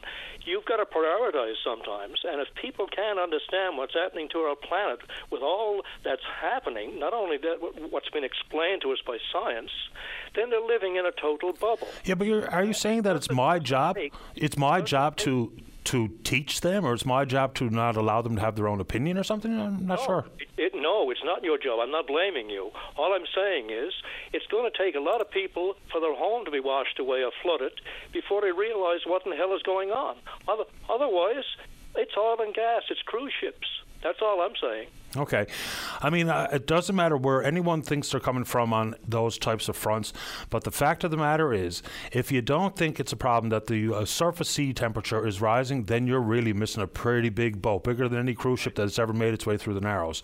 So, I mean, I guess I can leave it at that. Appreciate the time, Charlie. Okay, sir. Take it easy. Take care. Bye-bye. All right, the quick update or quick reminder on the fact that Misty is missing. Line number 2. Mary, you're on the air. Oh, hi, Patty. Thank you. It's a great conversation I was just listening to there. Yes, this is a change in tone and tenor again of the conversation. Misty is still missing. More and more, I just really think she's alive. I don't think she's in the area where she went missing. I think maybe she got picked up by someone, and that person does not realize how to contact me. So I'm trying to spread the word. Misty is a black shaggy terrier that went missing around the Freshwater Bay Trail, the Dead Man's Path Trail to Freshwater Bay on Monday. She's 22 pounds. She's an older dog, and she has a loving family. And my phone number is 647-707-0498. Now, she could be anywhere now. I don't think she's in that area because many people have searched the area. So it's really to spread the word out there. If anybody knows anyone who has a dog that they're trying to find the home of, if she fits that description, to please call me. We'll continue to broadcast it out there, and hopefully Misty makes it home. Thank you, Mary. Thank you, Patty. Thank you. Take care. Bye-bye. Bye-bye. And someone says, saying they agree with Charlie 100% insofar as the insufficiency of the public school curriculum. I mean, I talk about education till I'm blue in the face on this show. I really, truly do. So I think it deserves more conversation. You know, I'll say this again. When people are polled, especially around election time, what's important to you? And it's the economy, it's taxes, it's healthcare, it's the environment, it's criminal justice, it's border security, it's whatever, and then education somewhere down the line. When in fact, if education made it to the top of that heap, then the problems in healthcare and the economy and taxes and immigration and everything else, we'd do a lot better job with it, wouldn't we? Let's take our final break of the morning. Don't go away.